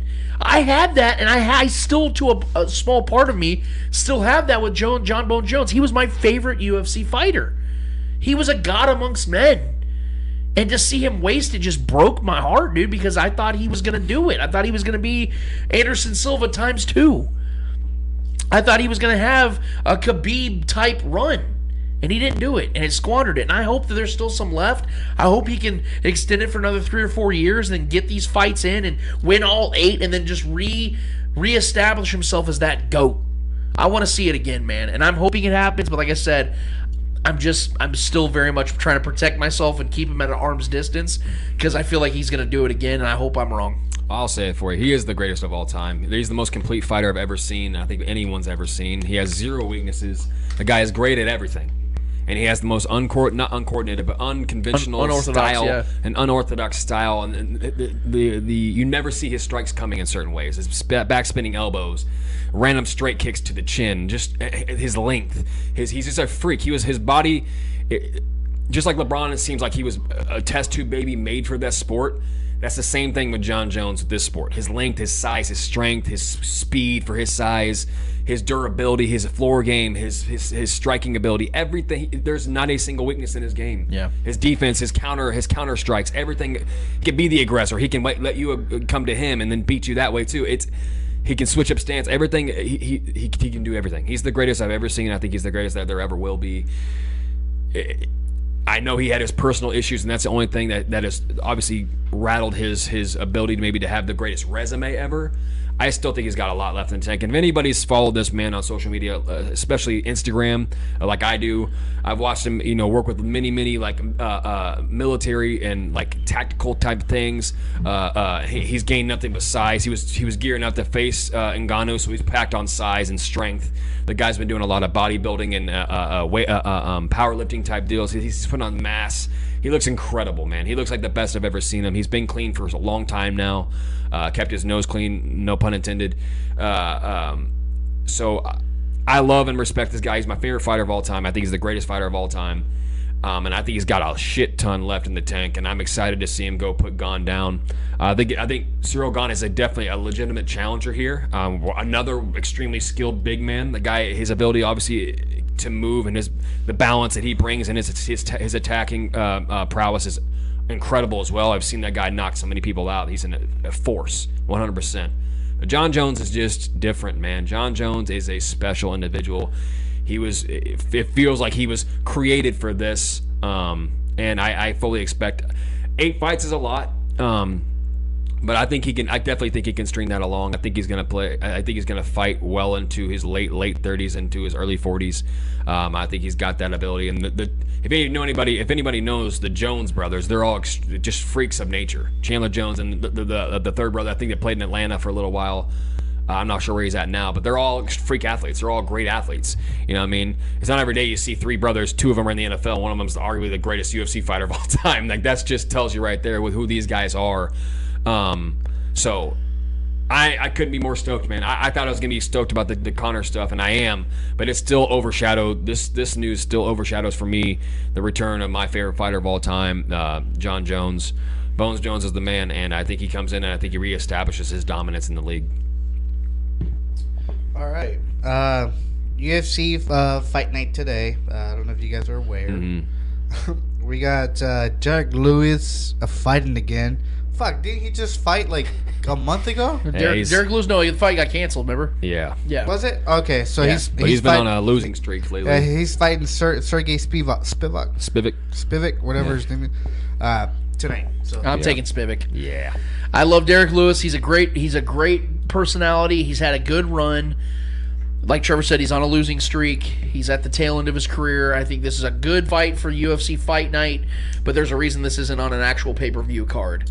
I think Spivak's going to go in there and work him. I'm gonna take Spivak, and I'm going to take him pretty early. I think Derek's going to give him a run. It could get out of the first round, but I think Spivak's going to end up getting a TKO, a decision, something definitive. I'll give Spivak this fight. Yeah, and this is like when I mentioned the we've seen time catches up to heavyweights more than it does any other weight class. We've seen it time and time again with the greats. Starting to become knockout guys. They develop glass jaws, and guys that were knockout artists themselves, guys like Derek Lewis, who have haymakers for days, they tend to start getting more caught, and that's what's the trajectory has been for Derek Lewis. And I think Vegas would agree with you. I think Spivak is now a minus 310. That's a heavy favorite. So as a heavy favorite there, and Derek Lewis is at plus 250. So it's pretty skewed in favor of Spivak, and I like Spivak. Obviously, he's the better fighter at this point of their careers. So yeah, I would definitely be, as much as I love the entertainment and the mouthpiece that Derek Lewis has. I love entertainers. Yes. I love guys that, as much as you hate the Pat Beverleys and guys like that, they still bring a great entertainment to the game, and they make it more interesting. They make it a little more fun, and they add storylines to things, and that's what Derek Lewis is at this point. He's a fun mouthpiece to this league, but he's not the fighter he used to be. He had a nice little run. But I'll say this: if Derek Lewis wasn't the mouthpiece that Trevor says he is about the marketability, he wouldn't be in the UFC still. Yeah, because he's just not a good enough fighter anymore. I mean, yeah, it's just the truth for sure. All right, let's move into the NFL. God damn. Kellen Moore was fired by the Dallas Cowboys literally this past week. He was without a job for like an hour, I think. And then the San Diego Los Angeles Chargers, the Los Angeles Chargers picked him up right away as their new offensive coordinator. Your thoughts on the firing? And your thoughts on the Chargers picking him up? Kellen Moore was a fall guy for the Cowboys failing. He's one of the best offensive coordinators in football. This has been proven now for the last 3 years. His creativity and what he's brought into the offense for the Cowboys has made Dak Prescott look like a better quarterback than he actually is. And outside of the Chiefs, no team scored more points this season with Dak Prescott healthy than the Cowboys. That's a lot of praise to Kellen Moore. And it's not just that. He made Cooper Rush look like a capable quarterback. He drew up some great plays for that offense. He simplified the offense for Cooper Rush and then turned it up a notch when Dak got back. It was not Kellen Moore's fault what happened in Dallas. It's because of the fact that Dak is just not a good enough quarterback to take you deep into the postseason. He's Kirk Cousins with a better brand, like our guy Colin Cowherd says. He just is. We just know what he is, and I think that the Cowboys use this as a fall because they're not going to fire Mike McCarthy. And now Jerry Jones is putting all the emphasis on Mike McCarthy to have to call plays. Because if they fail next year, then who do they blame? Mike McCarthy. And they're already talking about extending Dak, too. Right. Yeah. Dak's not going anywhere. Yeah. So now Kellen Moore actually makes out. Because now he gets an actual top-tier talent as a quarterback. That's a good pickup for the Chargers. It's a very good pickup for the Chargers. Do I think that's going to turn them into a Super Bowl contender? No. But is their offense going to benefit from it? Only Absolutely. Helps, yeah. Look, man, I'm going to say it. Mike Lombardi had the job he had because of his grandfather. Vince Lombardi, that's why he had that job. Mike Lombardi has never shown in his career. He was with the Saints for a while. Yeah. I think he was with somebody else for a cup of coffee, and he's with the Chargers. You can tell that he has limitations as a play caller.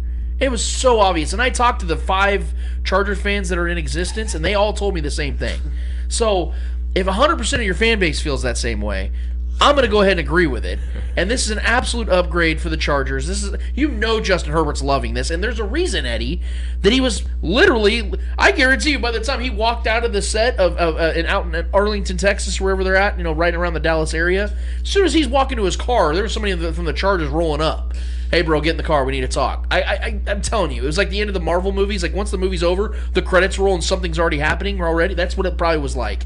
Kellen Moore was an absolute steal for the Chargers. I can't believe the Cowboys let him go, but you're going to see why he was a special offensive coordinator for the Cowboys next season. Oh, yeah, and I think the nail in the coffin for Lombardi was when they couldn't score a single touchdown in the second half against the Jaguars when Chad Henne went 98 yards in replacement for Patrick Mahomes, injured Patrick Mahomes, and went down there and scored on a 98-yard drive, which may be the most important possession of that game. And and Lombardi couldn't even get that talented offense of the Chargers to even go score a single touchdown in the second half while being up almost damn near 30 points. Yeah, I think Moore is a great addition, honestly. I think he's a bright young mind. I think he's only going to become brighter and brighter as he gets more experience. He wasn't a good quarterback, we all know this, but I think he is a bright young mind for offensive coordinators. Still a lot to learn from him. I think him teaming up with Herbert is a great addition to a younger minded offensive coordinator that has fresh ideas. He's going from Dak and upgrading from Dak to Justin Herbert is you're leaping like 8 spots. Talk about shiny new toy. Yeah, I think that's a great marriage, and I think they will be more competitive offensively next year because of that addition. I think they have to be. I think sometimes you just need a new voice, and I think look, the Chargers took a step forward this year, regardless of how we feel about them and believe in them as winners. They definitely took a step forward this year. They still found ways to lose in embarrassing fashion. But I think this is a great move positively for Justin Herbert to have a new voice and a younger voice, and like I said, fresh new ideas, but maybe some new fun plays that they can incorporate into the offense. That's always a good thing for younger quarterbacks, and I think that's going to be a good move for them. Well, and it's also going to help them implement the run game more because Kellen Moore likes to run the ball. Yeah. And this is going to add so much more pressure on Brandon Staley. Think about it. Brandon Staley's a defensive-minded head coach. They fail again next year, and the offense takes a big step up. Let's say they finish like third in scoring next year or something like that, and they're like 21st in defense, and they fail. They make the playoffs and they're one and done again. They can fire Brandon Staley and just make Kellen Moore their head coach. Possible.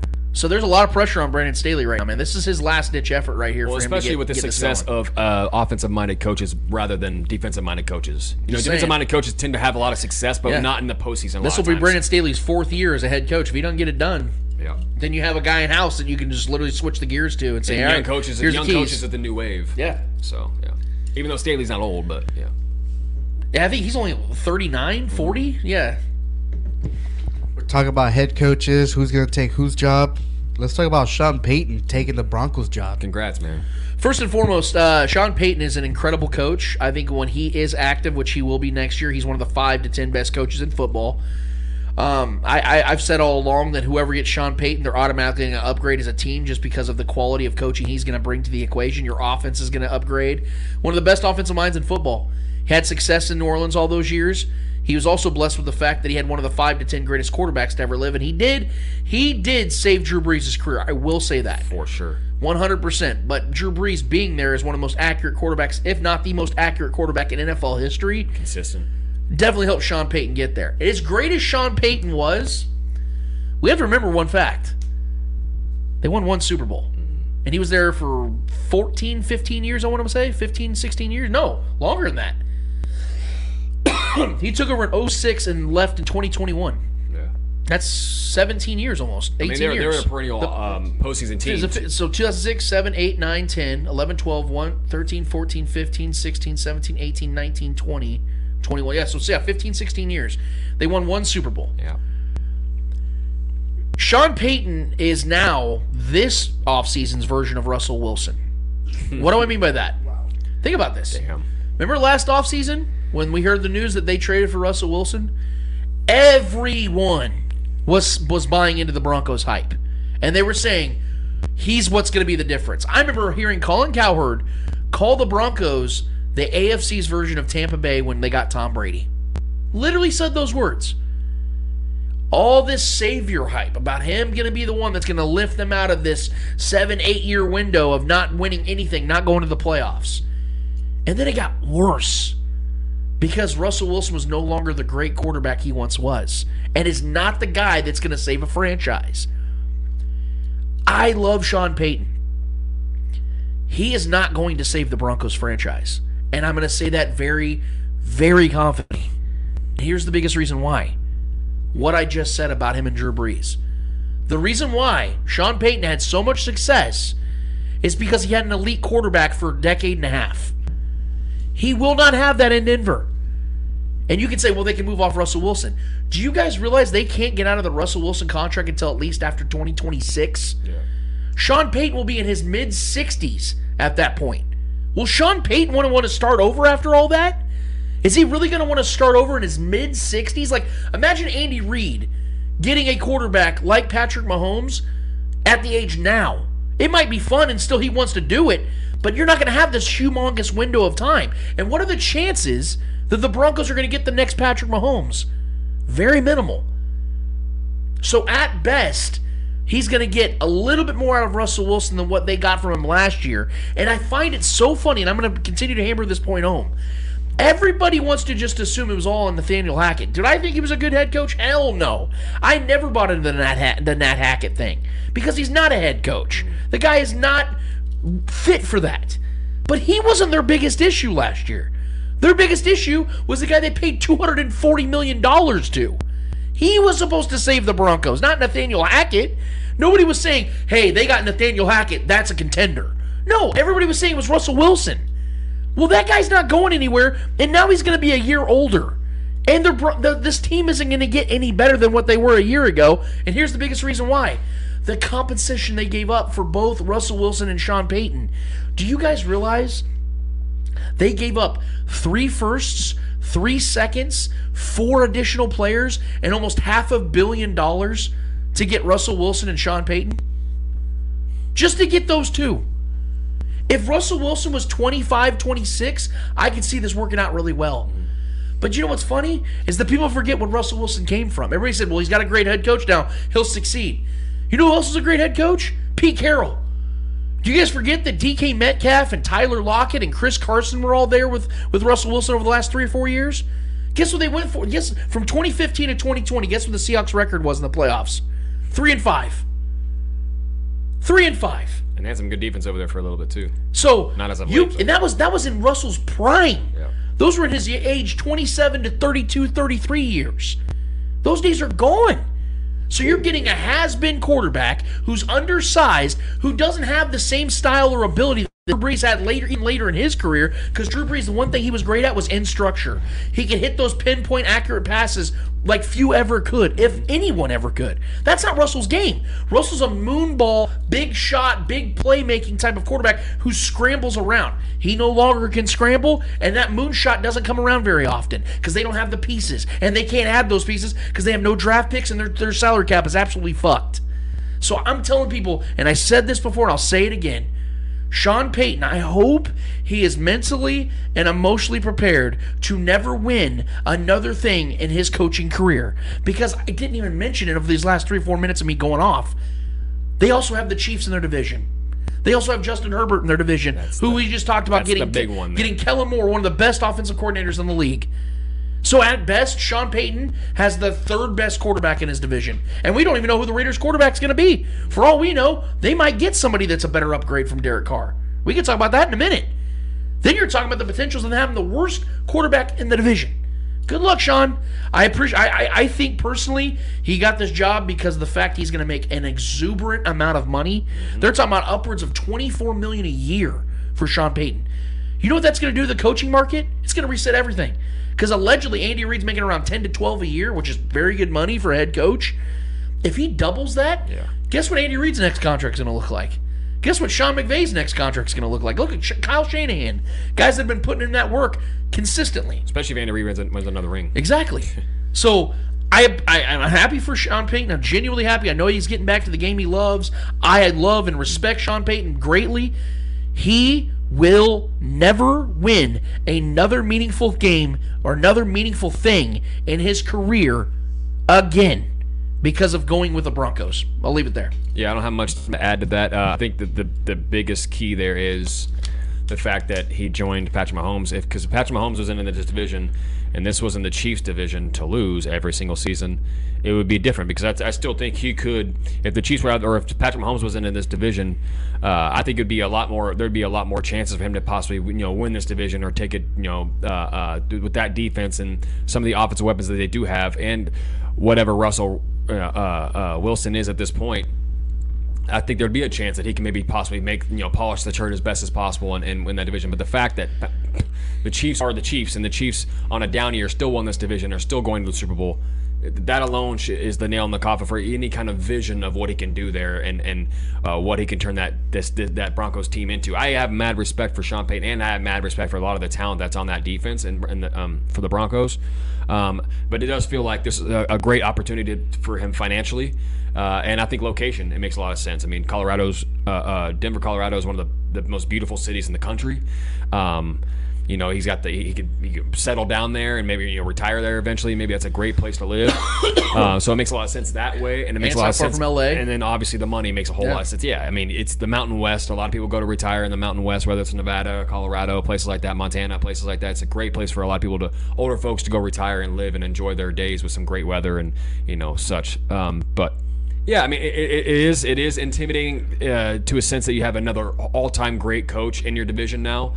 On top of it, this division is loaded with talent and coaching-wise, staff-wise, and player-wise. But we all know this is the Chiefs' division to lose. I mean, it's just obviously that's a fact ingrained in stone at this point now. So it's a good business move for him, money-wise, financially-wise, and location-wise. But outside of that, I'm not expecting them to be a winner. I'm not expecting them to be any kind of real threat yet.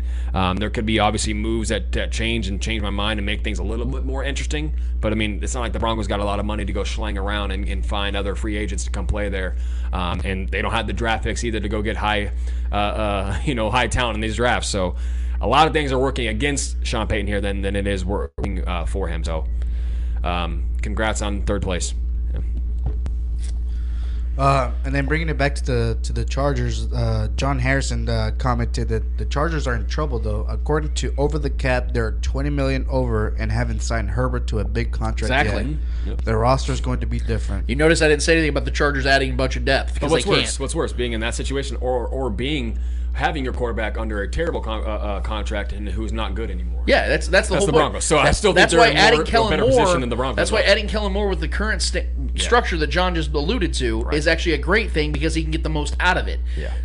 Same with the Broncos. I'm sure Sean's going to coach Russell Wilson's ass off. I'm sure he's going to get in there and make him work as best as he can. The problem, though, is, again, these teams can't add the talent necessary to make it work.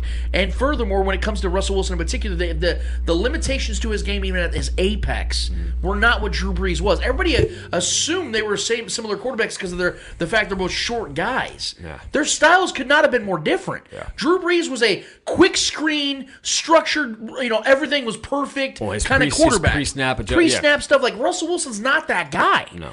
So Sean Payton's not getting the same thing out of his quarterback, and furthermore, he's further along in his career, far more further along in his career than when he got Drew Brees. Drew Brees was 26 years old when he went to the Saints in 2006. That's why they had the sustained success, because he had a quarterback that was entering his prime years. Russell Wilson will be 35 years old in November. Yep. And he's getting paid insane amounts of money until 2026. He'll be in his deep 30s by that time. Sean Payton got this job, and I'm happy for him, but he only got it because I think the money's there, it makes sense, and quite frankly, he's probably got a lot of ego to him. He probably believes, you know what, I can make this work, and I'm sure he believes that. It ain't going to happen. He'll make it better, but it's not going to be enough to... They will not be a contender. Dethrone the king. They will not be a contender. Yeah. And neither will the Chargers, like we always talk about. I know we're making predictions way too earlier, but you look at the projection of how these teams go about things each and every year, and as John just said, the cap structure is the way it is. Meanwhile, the Chiefs have all these players on rookie deals, all this money coming off the books next year. The Chiefs, like Trevor said, we're supposed to be retooling this year. Well, they did, and it still worked. And now the Chiefs can go out there and spend some money and be aggressive this offseason while adding another 8 to 15 players in the draft. I couldn't be more excited about the way things are looking with Sean Payton even in the equation. Does it make the meter move a little bit? I'm like, that's a guy you got to respect. Absolutely. You got to respect what Sean Payton is. But we also have to factor in what he's taking on. And I think it's too much.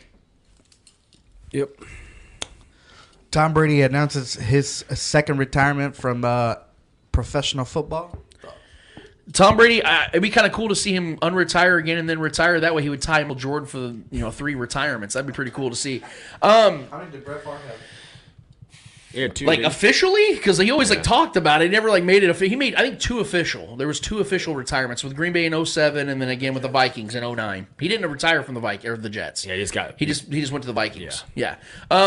So when it comes to this Tom Brady news, I was shocked by this. I will say that. I was very shocked by it because after his initial unretirement last year, I was like, man, this guy's going to come out here and he's going to try to play for at least a couple more years. And the way this season went, which, by the way, I nailed the win-loss prediction. I didn't think they were going to make the playoffs because I didn't think they were going to have the worst division in football. But after this season and the way it went with the Buccaneers, as frustrating as I know the season was for Tom, knowing his personal affairs and everything being freed up for him, there was going to be some teams out there. According to many reports, there were like 4 or 5 teams that were really trying to get Tom Brady this offseason. I thought, there ain't no way he's going to go out like this. Tom's going to want to go out there and prove he can still win a championship, and I think he's going to go team up with a good team and give it a go. I thought he was going to leave Tampa, and that was going to happen.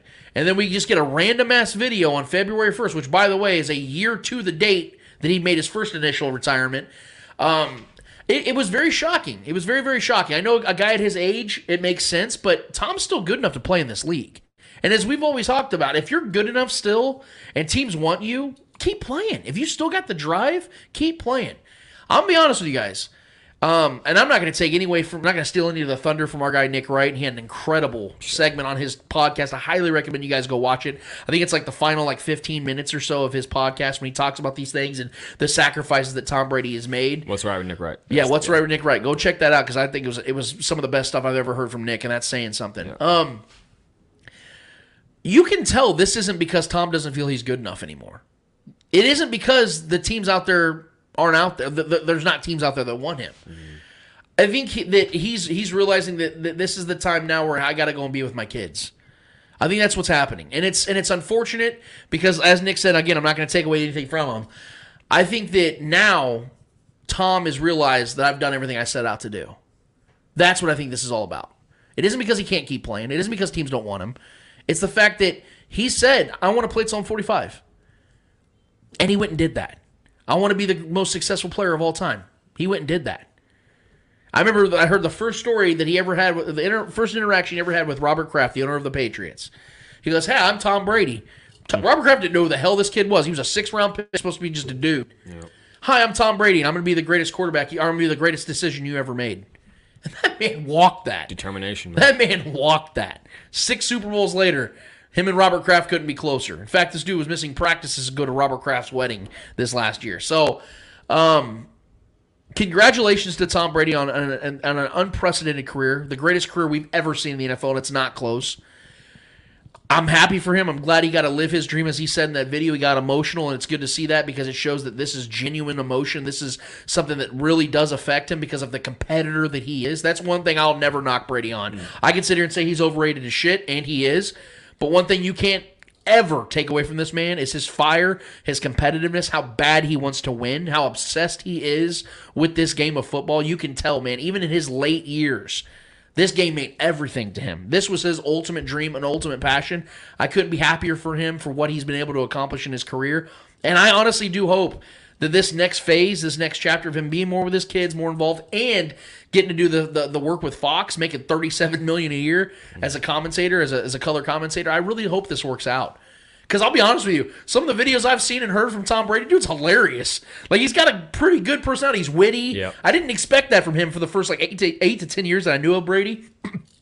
Because the Patriots like to keep everybody, chest level. But I think the Gronk situation kind of broke free for Tom Brady. I think that really helped. I think that's why he loves Gronk so much. It's come out a lot since he's left New England. Because Gronk came around in 2010 or 2011. Brady was around 32, 33-ish at that time. And I think that, at that time he was such a respected figure. He was very, oaky. He didn't really have a lot of personality outwardly.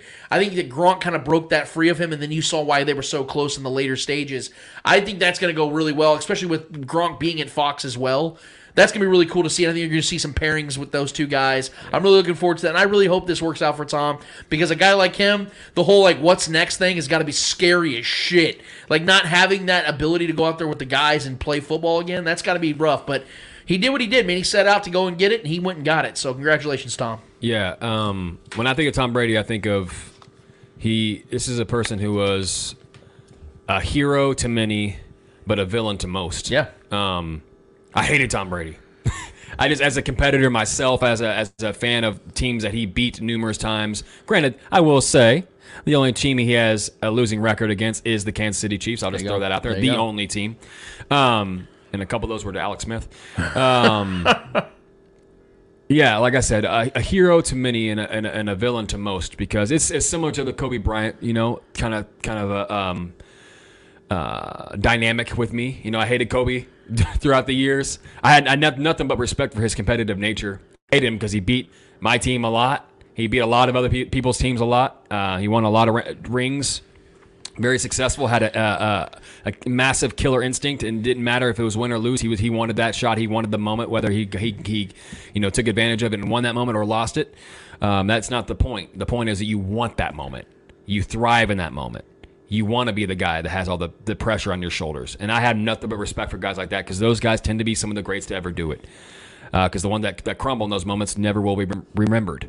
And guys like Kobe, guys like Tom Brady are entrenched in lore of sports in general, will be remembered forever. Guys like Messi, guys like that, they're heroes to a lot of people. And even the villain side of it, when you didn't like him, you still remember him, you still respect him when it's all said and done. Now that Tom Brady's actually officially done, I have nothing but good things to say about the guy, and I respect him. I respect the passion and the influence that he had on so many other quarterbacks and so many other players in general.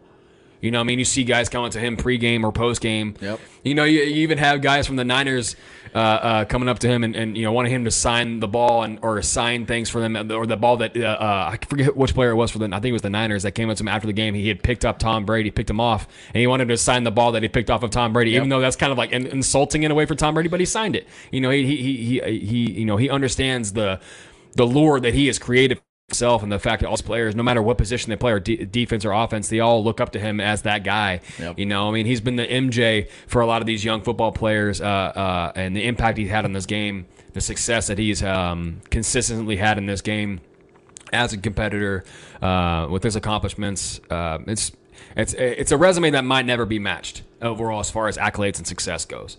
That's a tough thing to accomplish. There's only one guy in this league that can possibly have a chance to stride for stride go on that same trajectory, and that's Patrick Mahomes, but he himself has become an anomaly here. So what he did in his career, man, is unmatched at this point, and I have nothing but respect for him, and I hope just like I do for anybody else who had massive success in the sport or in business in general, that they and profession, that they endured, and they went through the ups and downs and a lot of success. And when these guys leave this game, when anybody leaves something they were so successful at, they tend to have identity issues after they leave that. And I hope that's not a thing with him. He seemed emotional, obviously, in that farewell. I just hope he finds his identity and takes that competitive nature into his next venture, whether it is sports broadcasting, whether it is, an analyst type of role, which I hope that is, because I would love to hear him on the mic breaking things down, because he's so knowledgeable of the game. So I hope he carries that over, and I hope he finds a passion into something else, because that's something that gives you a new identity and a new purpose in your life after the fact of being arguably the most greatest and accomplished athlete of all time. So I hope nothing but the best for him. You couldn't wait one more year. That is what it is. But I hope nothing but the best for him, man. And he seems like a great person, individual, great father, individual. So yeah, it's so long, Tom. But I hope these next ventures, and I'm pretty sure he'll stick around, be a massive part of the NFL for years to come, and I'm looking forward to it. Can't wait for Tom Brady to be in Speak for Yourself or on Fox Sports. Yeah. He'll be doing guest spots on. I heard he'll do a guest spot with like Colin Cowherd every once in a while. He'll show up and do like a 15-minute interview. Oh, that's gonna be really exciting to hear the stories. And I heard, what was it? I think it was Nick and them on First Things First. He said, hopefully in the next few years.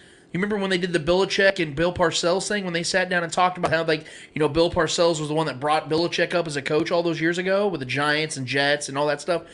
What if they did a Bill Belichick, Tom Brady, where they sat down kind of like Isaiah Thomas and Magic Johnson a couple years ago, when they squashed that shit? Yeah. Like that would be powerful. Because this is the greatest dynasty that's ever lived in the NFL. There's going to be hella documentaries coming out on these guys, man. You already know. I would love that. Have them sit down next to each other and do like a 10-part docu-series. I cannot wait. And Belichick's going to say like 5 whole words. Yeah, I was going to say, I cannot wait for fucking Tom Brady to say something, and then Bill Belichick's like, oh, yeah. He was a great quarterback. Nah, yeah. On to Cincinnati. This next chapters of his life are going to be, I think, going to be great for him, man. I mean, 10 years for whatever. $37 million a year. The bag. $375 million. Yeah, he's going to make more money in this contract than he made in his entire NFL career. That's crazy to think about, man. He's earned that, man. He's earned it. Yeah. All right. Next question, and last question, honestly. Want to talk about potential suitors for these three quarterbacks Yeah. that are. How about we do one at a time? Yeah. Probably that are probably in the market. Yeah, you stop getting ahead of me. No, I'm sorry. I can't help it. I have a problem. That are going to get in the market or could potentially be in the market this offseason. Let's start with Derek Carr. And if you guys saw the Pro Bowl on Thursday, or the challenge, whatever the challenges on the Pro Bowl. That was great. They asked Derek Carr if he's ever been this hot. And he's like, no, I've never been this hot. It's like, that's probably why I'm leaving. Going somewhere else. Man. Yeah, that's probably going somewhere else. Yeah. So With that smirk on his face, Yeah, too, dude. It's so- priceless. there is a report out there that the Chargers are letting Derek Carr speak to teams. The Raiders. The Raiders. Yeah. That they're letting Derek Carr speak to teams that they have already what you would call a deal in place already for Derek Carr. So. I'm gonna be honest with you guys. As I said before the show, I know we were talking a little bit. I don't think Derek Carr is actually going to get traded. I think they're going to have to cut him because I think he's going to play hardball with this Raiders team as he should. Because I think the Raiders are obviously looking for their best interests in mind, not Derek's, where it's we want to get the best return value. Well, if they send him to a team where he can't win, why the hell would he agree to that trade? So as it currently stands, I think he's going to play hardball with this team and not budge, and then they're going to have to cut him to avoid that $40 million, whatever that clause is in his contract, where it's fully guaranteed by like February 15th or whatever it is. So I'm going to say that he's going to be able to choose where he wants to go. And I think there's some really good teams that are on this list. And I think the teams right now that currently stand at the top of my list the Buccaneers are a team that I think makes a ton of sense. But the problem is wherever he goes, he's going to have to get a long-term deal. And I don't know if the Bucs have the money to be able to make that work. They're going to have to cut a lot of players. I think they could figure it out. I'm saying, like, I think a guy like Jimmy Garoppolo makes the most sense for a Buccaneers team. Oof. A guy that's not going to cost a lot of money. Think about it. The guys ain't going to cost a lot of money. Not going to cost a lot of money. You still have a good defense and good weapons around him, so I think that's more of a likely scenario. Sorry, Mike Evans. Yeah, I am too. But I right now, if I had to make my best guess on teams, the biggest team I think right now is the Panthers. They just signed Frank Reich. They need a quarterback. They have an awesome young defense, good weapons, and DJ Moore in the backfield. They have a very winnable division in the NFC South. That's the team that's on the rise, in my opinion. I think that's the perfect team for Derek Carr to walk right into. They do have a quarterback there, but not compared to Derek Carr. Like Sam Darnold, and he's not even under contract from what I know. I still think Frank Reich could get the most out of Sam Darnold. Yeah, but I'm saying if they know they can go and get Derek Carr, and they have the cap space to go and make it happen, and they wouldn't have to trade anything. Is ready. Yeah, this is all based upon my theory of Derek Carr free agent. Going to the NFC, I think, would be ideal for him. Be ideal for him, and I think that's a great team for him to go to. And like I talked about a few weeks ago when I said about the suitors, he's going to want to go to a field or market where it's not like New York, where they're just going to be on him all the time. It's going to be let's make sure that he can kind of just be himself in a lower tier market and try to over exceed what he had, going on. Yeah, we don't need him crying. We don't need him crying anymore. The two other teams that I think that make the most sense are the Colts and Commanders. Commanders are going to be very aggressive this year and try to get a quarterback as well because they're a quarterback away from being a really good playoff team. So I think that's a very, very suitable team, and the NFC as well. Can the Eagles replicate this? What will the Cowboys be without Kellen Moore? Are the Giants going to continue to take strides? I think Derek Carr being thrown in that mix would be a really good mix to have. And obviously the Colts, if they get a Derek Carr, that's a team that can win that division. I know the Jaguars are on the rise. Titans are always in the mix, all that other stuff. The Texans got DeMeco Ryans. Maybe he can do something with that. I still think, though, the most realistic scenario for me is the Panthers, and I think that's a great fit. I think Frank Reich could really turn Derek Carr, even in his early 30s, into a quarterback that can be respected. When he's already got an elite option at wide receiver 1. Right. So I like the Panthers. And I will say, I think he does get traded. I think they figure something out. I think there is mutual. I know it didn't seem like that toward the end of this year, but I think I do believe there is mutual respect between the front office and Derek Carr. Because Derek Carr, say what you want about his personality and his cheesiness at times, he's a class act kind of guy. He's a team first kind of guy. You got to respect that as a leader for a team. He has had the accomplishments for sure, but the guy has always had the right head on his shoulders. I will give him that. He's always been a team first guy. Yep. He's always a guy that he's a pretty selfless kind of guy, and you got to love that out of a leader. And we have a similar guy like that, obviously, in Patrick Mahomes, who's always crediting his teammates no matter what. And you got to love that. So I think they will figure out a way to get him to a place where if he has an option to choose where he would want to go. I'm not counting San Fran out of this, though. I think there is a chance. We don't know what's going to happen with Brock Purdy. If he does have to get Tommy John, that's a massive issue. I don't know what they're going to do with Trey Lance. Breaking news. Cowboys announced they hired Brian Schottenheimer as the new offensive coordinator. Oh, boy. That's so Cowboys, bro. That is so Cowboys. Oh, yes. You get rid of Kellen Moore, and you go Schottenheimer. All right. You guys know who Brian Schottenheimer is? I First do. of all, he's the son of the great, late Marty R.I.P. Schottenheimer that used to coach for the Chiefs and Browns. Right. Brian Schottenheimer was the most basic offensive coordinator back with Seattle. He was the longtime offensive coordinator there in Seattle, got fired because they said he was running a high school style offense. He took some time off. Congratulations, Yeah, he took some time Seahawks or Cowboys. Yeah. You earned that one. Go ahead, right. Trevor. I'm sorry. No, man. no. But that's awesome. Thank you. I do like Carolina. I think that makes a lot of sense with Frank Reich, and then maybe wanting to change some things up there. Derek Carr would be a good fit. I think I agree with you. I think Frank Reich would get the most out of Derek Carr, maybe more than anybody ever has. That'd be a great fit because he tends to be, he's been credited as a QB whisperer. That fell pretty flat this year. But granted, I think they had the corpse of Matt Ryan out there, and it was a tough watch. Yep. And Derek Carr is still a young, spry guy who throws a great ball. I do like Washington. I think obviously the all open the Colts and the Washington jobs. There's vacancies there. And a lot of mystery there to what's going to happen with those two. But we do know that those two teams badly need a quarterback, and I think the best fill-in quarterback right now that's going to be floating around is Derek Carr. I think he's the most talented quarterback that's going to be floating around in free agency, and I think it makes the most sense for him to go to one of those two places. Two places have a really good run game and defenses, so that makes a lot of sense for him. But like I said, I think San Fran would be the best place for him to go win, obviously. And I think he is a guy that can go deliver balls and steer the ship of that offense that is very quarterback friendly. And I think he would have the best arm talent of all the guys that they have in that roster right now. I think that's just the truth. But a lot of that does hinge upon the outcome of what is to be made of Brock Purdy's situation. Because they could have a 2-year, 3-year rental maybe for Derek Carr, let Brock Purdy sit there and learn more and more. That is just an idea, and that's a possible situation. Because if you get Derek Carr in that offense, I think they're immediately a contender in the NFC, 100%, because they were that with Brock Purdy, and I'm very convinced that Derek Carr is better than Brock Purdy. No shot at Brock Purdy, but I just don't think he's there yet. But granted, he was 7-0 as a starter, or as he started until this last game, and then he got hurt. Was 7-0, so credit to him. But I do like Washington. I think the Indianapolis Colts is a great spot. The Jets is a no spot for me. I just don't think he would thrive in that environment. I'm with you on that, Lance. And I do think the Buccaneers are a great spot for him as well. I think there's ready-made offensive weapons there. He's got 2 legitimate wide receivers. He's got a young Cade Otton is a young, good tight end in this league. I think he has opportunity there with him. Some defensive players, some older guys that are kind of on their way out, but still a lot of defensive talent and a defensive-minded head coach could be good for him. But yeah, I'm interested to see. I think you can make a lot of spots make sense for Derek Carr. I think it really does come down to where he would like to go, where he'd want his family to be, because he's obviously a very family-oriented guy.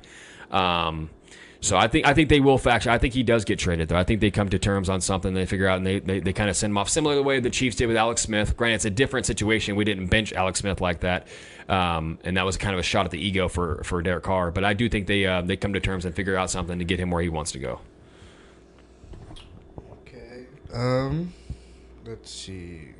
Hold on. Okay. So John Harrison commented again. He said, over the cap says Carolina is $8.9 million over the cap, $245 million in liabilities. Atlanta has about $60 million in space, and he gives it his opinion as reuniting Carr and Mariota would be a weird. Yeah, well, Mariota's going to be gone, and the Falcons they got their eyes on somebody else that we're going to talk about in a second. But no, I agree. The Panthers have a lot of money tied up, but there's also guys that can move off of that can open up about $25 to $30 million in cap space this offseason. So especially the cap going up, too. You know what I should have done? I should have probably done my homework before that. I apologize. I probably should have those numbers because I was looking at that when I was talking about this a month ago with Trevor about Derek Carr. I had those numbers ready. It's on a previous episode, but the Panthers can't open up about $25 to $30 million in cap space this offseason. So although it doesn't look good right now, they can make that stuff happen without losing a bunch of viable assets moving forward. But I don't think it matters. I think if any team really wanted Derek Carr, they can make it happen. Right. The cap, it can be moved. We've seen it with Patrick Mahomes' money. We can move things around. Yeah. You can always make things happen. If the team really wants a guy, especially at quarterback, they're going to make it happen. And I think Derek Carr is going to be a hot commodity this offseason, man. Absolutely. Next quarterback, Lamar Jackson. I'm glad you brought him up because that's the guy I'm talking about when it comes to the Falcons. Yep. This makes all the sense in the world. And again, I know that everyone's like, well, I think the Ravens are going to make the offer. Look, guys, if the Ravens were going to make the offer that was going to suit Lamar's demands, they would have already done it. Wouldn't they have wanted to got this out of the way a year ago so this wasn't a distraction all season? And now, again, with Lamar again getting hurt to end the season, you really think they're going to feel more confident about that with him another year on his body, with more injuries on his body to his knees of all places? There is no way in the world the Ravens are giving him the money he's going to want, but that doesn't mean other teams won't. The Falcons are a desperate franchise at this point. They have not won anything for 7 years. 7 years. They have been at the bottom of that division for the majority of those 7 years. Yeah. They're not far away, though. And like John and you had just talked about, Eddie, they got a ton of money to mess with. They can trade plenty of picks for the next couple of years.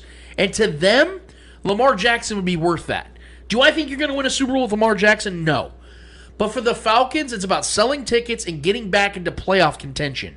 Those two things do come with Lamar Jackson, especially for the next 3 to 4 years. Mm-hmm. So if you go and give him that big-ass contract that's something close to what Deshaun Watson got, and obviously we're going to see what happens with the Burrow contract, Herbert's contract, and if the Falcons are serious about this, they're going to want to trade quick, because if Burrow resets it and then Herbert resets it again, then you're looking at a contract that's going to be even bigger than what we were anticipating initially. The problem is the Browns pissed everybody off, because no one, and I mean no one outside of the Browns, would have given Deshaun Watson that contract. Nobody. Because he wasn't deserving of it, and it's a contract. Browns. It's a contract that doesn't make sense. Why would you give a quarterback a fully guaranteed contract, knowing his injury history, and knowing what's been going on off the field anyway? The Chiefs wouldn't have given Patrick Mahomes that contract, a fully guaranteed $230 million contract. Even Patrick wouldn't get that. So the Browns just pissed everybody off, because now quarterbacks are looking at that contract. But see, on the flip side, what contract's going to save Lamar Jackson and gives him a reason to get a contract similar to Deshaun is what the Cardinals gave Kyler Murray, who's nowhere near the quarterback Lamar has been, and it has gotten nowhere near the accomplishments Lamar Jackson has gotten to this point. This man's an MVP. Yeah. And now they're struggling to get a head coach because of Kyler Murray. Because no one wants to coach Kyler Murray, and he won't be playing until at least October. So he's going to miss at least the first 5-6 weeks of the season. No one wants to take that on, even though Mike Kafka will probably end up taking that job. The point I'm trying to make, though, is Lamar is perfect for the Falcons, and in the short window of time, the Falcons are perfect for him. He gets to go to a division that, once again, like we've talked about, is extremely winnable. Mm-hmm. They got good young talent. Arthur Smith is a good young up-and-coming coach, offensive-minded. They have an owner that's not afraid to spend money. Still a really good fan base. They would love to have Lamar there, bro. They would go nuts. He's from the Florida area. That's not far from Georgia at all. Yeah, south, yep. He's closer to home. We know that he's talked about that before, about wanting to be a little closer to home. Mm-hmm. This is the perfect trade for all sides included, man. The Ravens can get a haul back in return. They wouldn't have to worry about paying him that money, and all of a sudden you got yourself set up. Now, the Ravens will have to figure out how they're going to facilitate the quarterback position, but moving off of Greg Roman, their offensive coordinator, they don't have to worry about scheme anymore. They can have their own scheme with another quarterback. Yeah. They can open up the books, and like I said, they can spend money elsewhere. I think this is the trade that's going to happen. I think the Falcons are the perfect place for Lamar, and I think that's what's going to we're ultimately going to see before June. I still think there's a chance he does end up in Baltimore, but I feel like there was too much back and forth and like bridges being lit on fire, not fully burnt yet, but there was fires lit on these bridges with his cryptic, honestly lame tweets and things he was saying out there about when you have something good, cherish it, blah, blah, blah. It's just very cryptic and very passive-aggressive and kind of lame. Say how you feel. Say it with your chest, man. If you really want to put it out there, I mean, it's a bad look to me, honestly. Yeah, he was like 2 emojis away from me in a Drake song. Yeah, exactly. It felt pretty lame. I just didn't like it. If it was my quarterback, I'd be really bugged out about it. And I know Baltimore does not, and the fans, I know some Baltimore Ravens fans, they have in no way want to move on from Lamar. They want to keep him as their guy, and I get it. He's an extremely talented guy. But it definitely feels like, and I know there's been like rumblings about how the Ravens are ready to sign him and pay him, like you said, Lance. If that was going to be if that was the case, they would have done it already. And what are they waiting for right now? Right. Their season's already over. What are they waiting on? What I mean? If negotiations were set in place and things were gaining traction, what are we waiting on? We've had 3 whole years that they've been talking about this. So, Yeah, I think Atlanta makes the most sense. I think for his personal brand, I think I could see him in an Atlanta Falcons uniform. It looks nice. I can see it in my head. It would look nice on him, and I think that'd be playing in a dome as well. I think it'd be great for him. Kind of getting out of that Maryland rough weather out there. It can get nasty out there. Yeah, I think a fresh start for him somewhere else would be great. I even think Carolina would be a great spot for him as well. I think him with Frank Reich. I think him with that defense would be a nice little team as well. But I do think Atlanta makes the most sense. You got Kyle Pitts. He's shown to have great connections with Mark Andrews, the tight end. So I think Kyle Pitts would be a great offensive weapon with him. Drake London, obviously a big body receiver who's a deep threat. I think it fits the perfect mold for Lamar. He likes the plays to break down and chuck it deep to big body receivers. I think that makes a whole lot of sense. So I think there are a lot of things offensively that would thrive with Lamar at the helm. We've seen that offense really rolling at moments with Mariota. So you get Mariota with a really good arm like Lamar Jackson is. Then you got something there.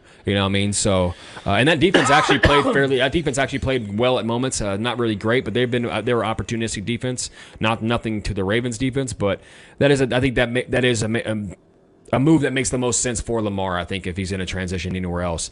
But we obviously need to figure out what the Ravens are going to decide at the end of the day. But the fact that they've drugged their feet this long and this much kind of tells me without telling me, if I'm being honest. So I think Lamar is going to be elsewhere, and I think Atlanta makes the most sense. The last quarterback to discuss is MVP, Super Bowl winner, Aaron Rodgers. Aaron Rodgers. This is my guy. So this has been a very fun offseason for the Packers already. I know that the NFL season isn't officially over yet, but this has been an ongoing question for the last, I want to say 3 years now, that we've been, wondering if, the Packers and Aaron Rodgers are going to stay together or not. And then they run the team back together, and then he loses Devontae Adams this offseason. You see a significant dip in his production.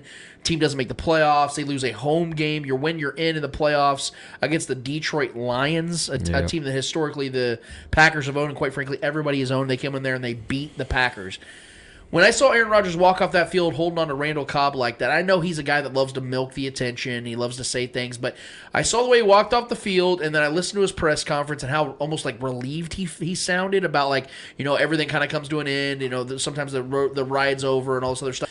It really felt like Aaron was really wanting to move on. Before, you could sense it, but it also felt like he was just kind of pining a little bit to get more money, and that's exactly what we got this last offseason. The $50-60 million a year that he's going to be getting for the next 3 years. The Packers obviously bought the bait. But now the Packers are against it because now they have to figure out how they're going to rebuild and retool their roster, which is already pretty good. But they also have a quarterback on a rookie deal for the next 2 years in Jordan Love, who has shown signs that he can play quarterback in this league, in particular against the Eagles this season. He went in there and played very well against the Eagles. Now the Eagles were up by a substantial margin, so maybe they weren't playing as tough, but he was making some good throws in that game. Yep. So maybe because of the fact the Packers obviously believed in him enough to take him in the first round and giving him an opportunity here and there, maybe the Packers are finally at that place where they say, you know what? Aaron's 39 years old. We've gotten the most out of what we can get out of him. The last 3 years have ended in just absolute turmoil in the playoffs. We were too good to not make one Super Bowl appearance over these last 3 years. Aaron has carried us, but maybe it's time that we really do move on. And the reports are a little bit different this time around. Hearing Aaron talk this offseason is not going to be anything I buy into because we know, like I said, he loves to sell it to the media. I'm going to be paying attention to what the Packers aren't saying. And for me, you're not hearing one time from Gutekunst or any of these guys talking about, Aaron's our guy. Aaron's our guy for the foreseeable future. You're not hearing that. We heard that last offseason. We heard that the offseason before. Aaron's our guy. And I think it's easier for the Packers to move on now, especially to the fan base, because the previous 2 years, Aaron won the MVP, and they were a highly touted playoff team. So if you were to move off Aaron after a season like that, people are going, dude, we were that close. Yeah. You just won MVP. Now it's easier to move off him. Face a little He's bit. A year older. The team isn't as good, and he's obviously not the MVP. Wasn't even close. It's easier to do it. That's why I think it's going to happen. That's why he's going to be a New York Jet. That's why that's going to happen. The Jets hired Nathaniel Hackett, And I don't care what anybody says. That doesn't happen unless the Jets were 100% in on the Aaron Rodgers sweepstakes. And it's also perfect for the Packers because that's a team in the Jets that I think have like 12 draft picks. They can easily give them a haul for Aaron in return, and it's getting him out of the NFC. You're moving him out of the NFC, so it totally removes him from any real way of hurting you for the short term. They could probably even pack Zach Wilson in there too. Yeah, and you're talking about that $55-60 million that's owed him this next year. You're not gonna have to pay that. That's going on the Jets' books. So you're moving off from the money, you're moving off from an older quarterback, and you're moving him out of the conference completely, and they're probably going to get 4 or 5 picks out of that trade. It's perfect for the Jets. It's perfect for the market, for the New York media to get Aaron Rodgers and him to take them on. In that division with Josh Allen, that's going to be so much fun. It is, and with those weapons and that Tua, defense. Yeah. You want to talk about a resurrection of Aaron Rodgers' career, that Jets team becomes a contender with Aaron Rodgers. How did they win that division? So that's the trade I think is going to happen. Could I see another one? Potentially, yes. But I don't really see a scenario he stays in Green Bay for another year. I know with Tom Brady retiring, people are thinking, hey, maybe the Packers want to run it back one more time. They really can't afford to do that because they're going to be paying Aaron another big amount of money, and that's one less year on Jordan Love's rookie deal. If Jordan Love goes out there and plays well, then you can justify paying him another year later, and that would be his last year on his rookie deal if you pick up his 5th-year option. That's the kind of moves the Packers are going to have to start making. They're pressed up against time, and I think this is the perfect time to trade him, and I think that's what's going to happen. I think the Jets are the team he plays for in 2023. Yeah, I mean, I'm a big Aaron Rodgers guy. Outside of Patrick Mahomes, that's my favorite quarterback of all time. I love Aaron Rodgers. You may not like him for his personality, blah, blah, blah. You can't deny the numbers and the talent that the guy has been his whole entire career. He's had some blunders in the postseason. I get it. I was very critical of him these last couple of trips to the postseason. The fact that they missed the playoffs this year, I would say it was a massive loss, but I feel like he did everything he could to steer that ship this year to pull them out of the dirt because they were honestly, people were writing them off as dead halfway through the year. You know, and he got them to that point. Granted, they should have beaten the Detroit Lions. They should have beaten them. They should have won that game, no doubt. Yeah. But I think Aaron Rodgers honestly stayed with the Packers far too long. That's a franchise that's done nothing but absolutely shit the bed when it comes to building talent around the talent that is Aaron Rodgers. He's far too good to be not and they waited till this point to finally start drafting receivers this past recent draft. And I get it. They added some decent talent guys, the guys that were in and out of lineups this year that couldn't stay healthy. Both their, Dobbs couldn't stay healthy. A lot of those guys just could not remain healthy. So there's a lot of ups and downs offensively. They became a run-first offense. And Aaron Rodgers was kind of just running the system this year. It was a very odd feeling. It wasn't very He only had like 3 games over 200 passing yards this year, which is wild for Aaron Rodgers. So I felt like he kind of overstayed more than he should have. I felt he should have went somewhere else years ago, in my personal opinion. And he's made great runs. He's been at back-to-back MVP the past few years, and his numbers were great. Obviously, his numbers are going to be up there with the best of all time, especially with that touchdown to interception ratio. This is wild. So I think this is the last rodeo for him this season. I think I've always wanted to see him go to San Fran. I feel like that would always been a great marriage with him and Shanahan. That would be a nasty addition to that offense. Obviously not going to happen. And we even seen him confirm that himself. I don't know if you saw that clip of him playing golf out there asking, "Hey, do you got any news for us, Aaron?" He was like, "I'm not going to San Fran." So he out of nowhere just made sure to put that rumor to bed. So I think the Jets is the best suitor. I think that team is a quarterback away from being an absolute contender. I do believe that. I think that defense is top tier, and I think the second year of Sauce Gardner being the All-Pro that he was his rookie year, I think he's just going to build on that as well. A true number 1 lockdown corner, obviously defensive studs all over the place on that roster. That defensive line is nasty as well. So, and then you got Garrett Wilson, obviously who I think deserves the Offensive Rookie of the Year. I think he will get it. And you get Aaron Rodgers out there chugging him in that ball, and you know how Aaron Rodgers is when he finds one guy that's becomes his guy, his top target. Their numbers are going to be ridiculous. We saw Christian Watson really come on as of late this year, and look what Christian Watson did with the touchdowns. It was outrageous. So when he finds a guy, he's going to find that guy. So I think the Jets makes the most sense for Aaron Rodgers. I think it does. I think he could go in there and immediately make that team into not only a contender, but I think that they would be the division favorite in my mind. I think we've seen the Bills peak. I think the Bills are the Bills at this point. And I think if Aaron Rodgers goes over there, I think he knows there's some blood in the water, and I think he knows he can go over there and compete in that division. Regardless of how much talent is in that division, I think they would be the team to beat in my mind. So I think that's the team that would be the top of the list for me. I think the market would be great for him. I think he's a guy that loves attention. And I think the attention in that New York market would be a lot. And I think the coverage would be a lot. You saw how much attention Zach Wilson, as trash as he is, was getting. You know what I mean? Imagine Aaron Rodgers over there. It would be fun. It'd be a really, really fun storyline throughout the season to see that develop. And then a very vocal and hyped coach like Saleh, I think that'd be fun. Just fun to watch over there overall. All those different personalities together would be a blast. I can't really think of another team, though, that I would rather see him go outside of the Jets. I mean, Tampa Bay would be an option, but again, that's a lot of money. Talking about the contract that somebody would have to pick up. But I think the Colts are still an option, but I just can't see Aaron Rodgers' personality going there and playing for Indianapolis. That just doesn't make a lot of sense to me. He's too much of a celeb in my mind to go over there. I think New York makes the most sense. What? Cowboys? Oh, Cowboys! They're about to extend Dak. They're sold. I think Dak's the guy, and I'm very glad they feel that way.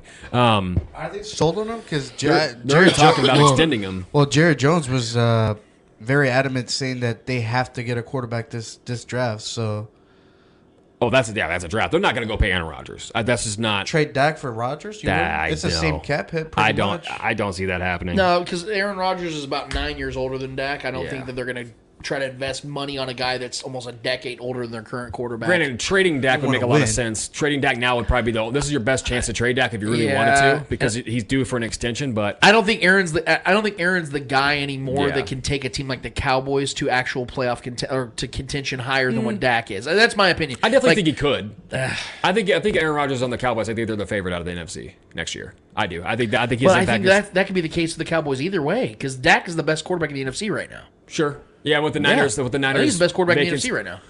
Yes. No, I agree. I agree. Statistically, that's not saying anything. That shows you how thin the NFC is right now. Statistically, he was. You can't. I mean, I know he had turnover issues, but he still played very well this year.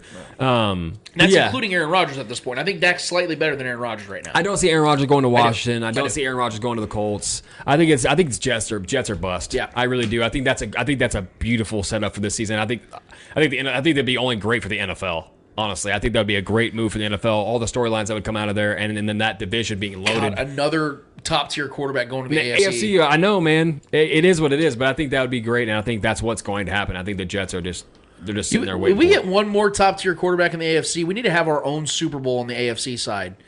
Straight up, because the NFC is just, unless Derek Carr and a couple other quarterbacks start going to the NFC, like Lamar Jackson, we got to start evening this shit out eventually. Because it took a 45-year-old Tom Brady to retire for the NFC to be like, okay, what the hell do we do? He was one of their best quarterbacks. That's how bad it got in the NFC. So, yeah, I think it's the Jets or bust for sure. That's it. Awesome. That's a great Eddie hour. That's one of the best Eddie hours we've had in a long time. It's good stuff. And I always enjoy it. It's my favorite segment of the week. Guys, we have one more order of business to get to. What is it called? Hold this L. Each episode, we finish up every episode with a series of L's in the world of sports. Whether those L's in the world of sports are friendly L's or not so friendly L's in the world of sports, we promise you, who is ever holding those L's in the world of sports deserve those L's in the world of sports. Mr. Eddie Ortiz, Mr. Yo-Yo-Yo, I'll throw it right back to you. Who's holding the L for you this week, and why is it F1? It's F1. Yeah! Yeah, it's F1 related. I'm going to give it to F1 fans. Why am I going to give it to F1 fans? Myself included. Because we always hope for something different every year. Around this time of year, we get the livery reveals, or the color scheme of the cars. The brand new cars start coming out. You're getting excited for the new season. New season starts in the first weekend of March. You're expecting difference. Your expectations are so high, and then they break your heart. They shatter your hopes and dreams. Why am I saying this? Because Red Bull announced their car on Friday. We were all expecting, they might change a little bit of their color scheme, especially with the new partnerships that they got with Ford and stuff like that. Maybe they'll add a little something spice to it, Same fucking car from last year, same fucking car from the year before, same fucking car from the year before that one, same fucking car from the year before that one. So it's the same thing, and we always get heartbroken. It happens with every single team. We're going to see Ferrari come out with maybe putting a extra letter in black, but it's the same fucking car. You know what I mean? It's like Madden football games. Us fans, we need to understand that they won't show you anything until the first race of the week of the calendar year, and that's until March, and that's when we're really gonna see the cars. It sucks that we go through all these reveals and it's the same fucking car from last year. It's disappointing. It's heartbreaking. But it's our fault. It's the fans' fault because we always expect something crazy, something cool, something exciting. But no. Same boring fucking thing. Because you guys keep buying it. Yep. And we're going to keep on buying it because it's going to be the same shit next year. So, for that reason, F1 fans are going to have to do me a favor and hold this L. Trevor Twidwell, who's holding the L for you this week? So I'm just going to read this article real quick. One of the strangest media moments of this NBA season came when former player Wally Szczerbiak, now an analyst with the Knicks, went on a rant against Pacers guard, my boy, Tyrese Halliburton, who I miss dearly. After the Knicks beat the Pacers, Szczerbiak called Halliburton a wannabe, fake all-star, quote-unquote, in an apparent attempt to boost the all-star candidacy of New York's Julius Randle and Jalen Brunson. I'm going to go ahead and play this clip for you guys real quick so you can hear it. Possession by the Pacers, and I don't know what Grimes is thinking here. You don't stop in the coffin corner unless you're planning to call a timeout. I was screaming at the TV, call a timeout, call a timeout, call a timeout. So we got 1 point game, 18 seconds left. Step back, Mr. supposed wannabe fake all-star with the big miss there, and then the rebound by Randall, and then Randall iced the game with all the free throws. Last chance, down 3 for the wannabe all-star. Let me keep it that way. He's in his second year. He's a very good player. He's not going to make the all-star team. A guy like Julius Randle or Jalen Brunson will make it over Tyrese Halliburton. Tonight we saw why. Oh, it's his third year? Third year, yeah. Yes, you're right. But just an awesome performance. I mean, overall, the defense was So stop it there. Not only did Tyrese Halliburton make the all-star, he's an all-star starter for the Eastern Conference. No, but he's missing it according to him. Yeah, no chance. In his second year out, and he was actually a third-year player. You know, he's as an analyst, you know, keeping up with these players really well. Tyrese Halliburton is an absolute stud. This guy plays a very old-school style of offense. His shooting style is kind of like in a floating. He has a lot of like mid-range floater. He's a pass-first guy. This Pacer team is overachieving in what we expected them to be. And I've never seen in a while more of a win-win trade situation that the Kings and the Pacers did, because I was very upset initially when we got rid of Tyrese Halliburton because I saw the potential that this guy had. I saw his ability to facilitate and get the best out of his teammates. So I was very bummed when we got rid of him. But I will say, fourth in the MVP race right now is Domantas Sabonis, who is an all-star as well this year, even though De'Aaron Fox got absolutely snubbed. Maybe the biggest snub of the NBA season so far, a guy that's averaging 23, 4, and 6. Either way, that call from Wally Szczerbiak there, which was for no reason to really dig deep on a guy, for no reason to uplift the Knicks players who also made the All-Star game, and kudos to them. Jalen Brunson actually didn't make the All-Star game. Tyrese Halliburton did. So that's another L in itself.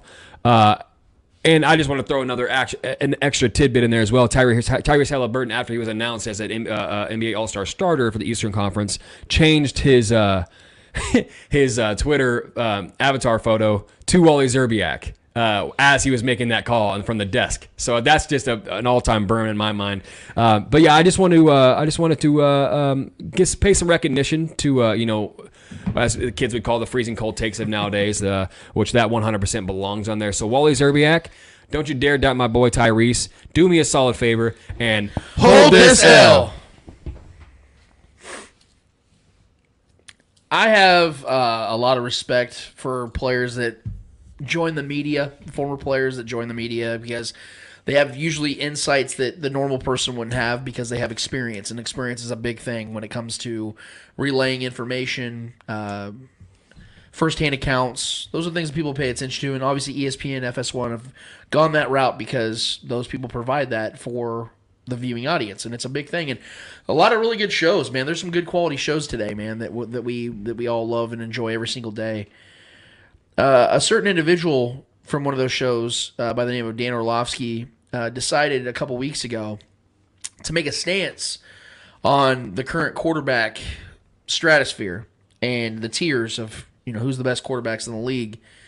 And I'm going to let Dan explain this to you himself, and that way I will give you guys my second viewpoint on this. But this was his 12 days ago. This was Dan Orlovsky's viewpoint on the current quarterback situation as far as who's the best quarterback in football.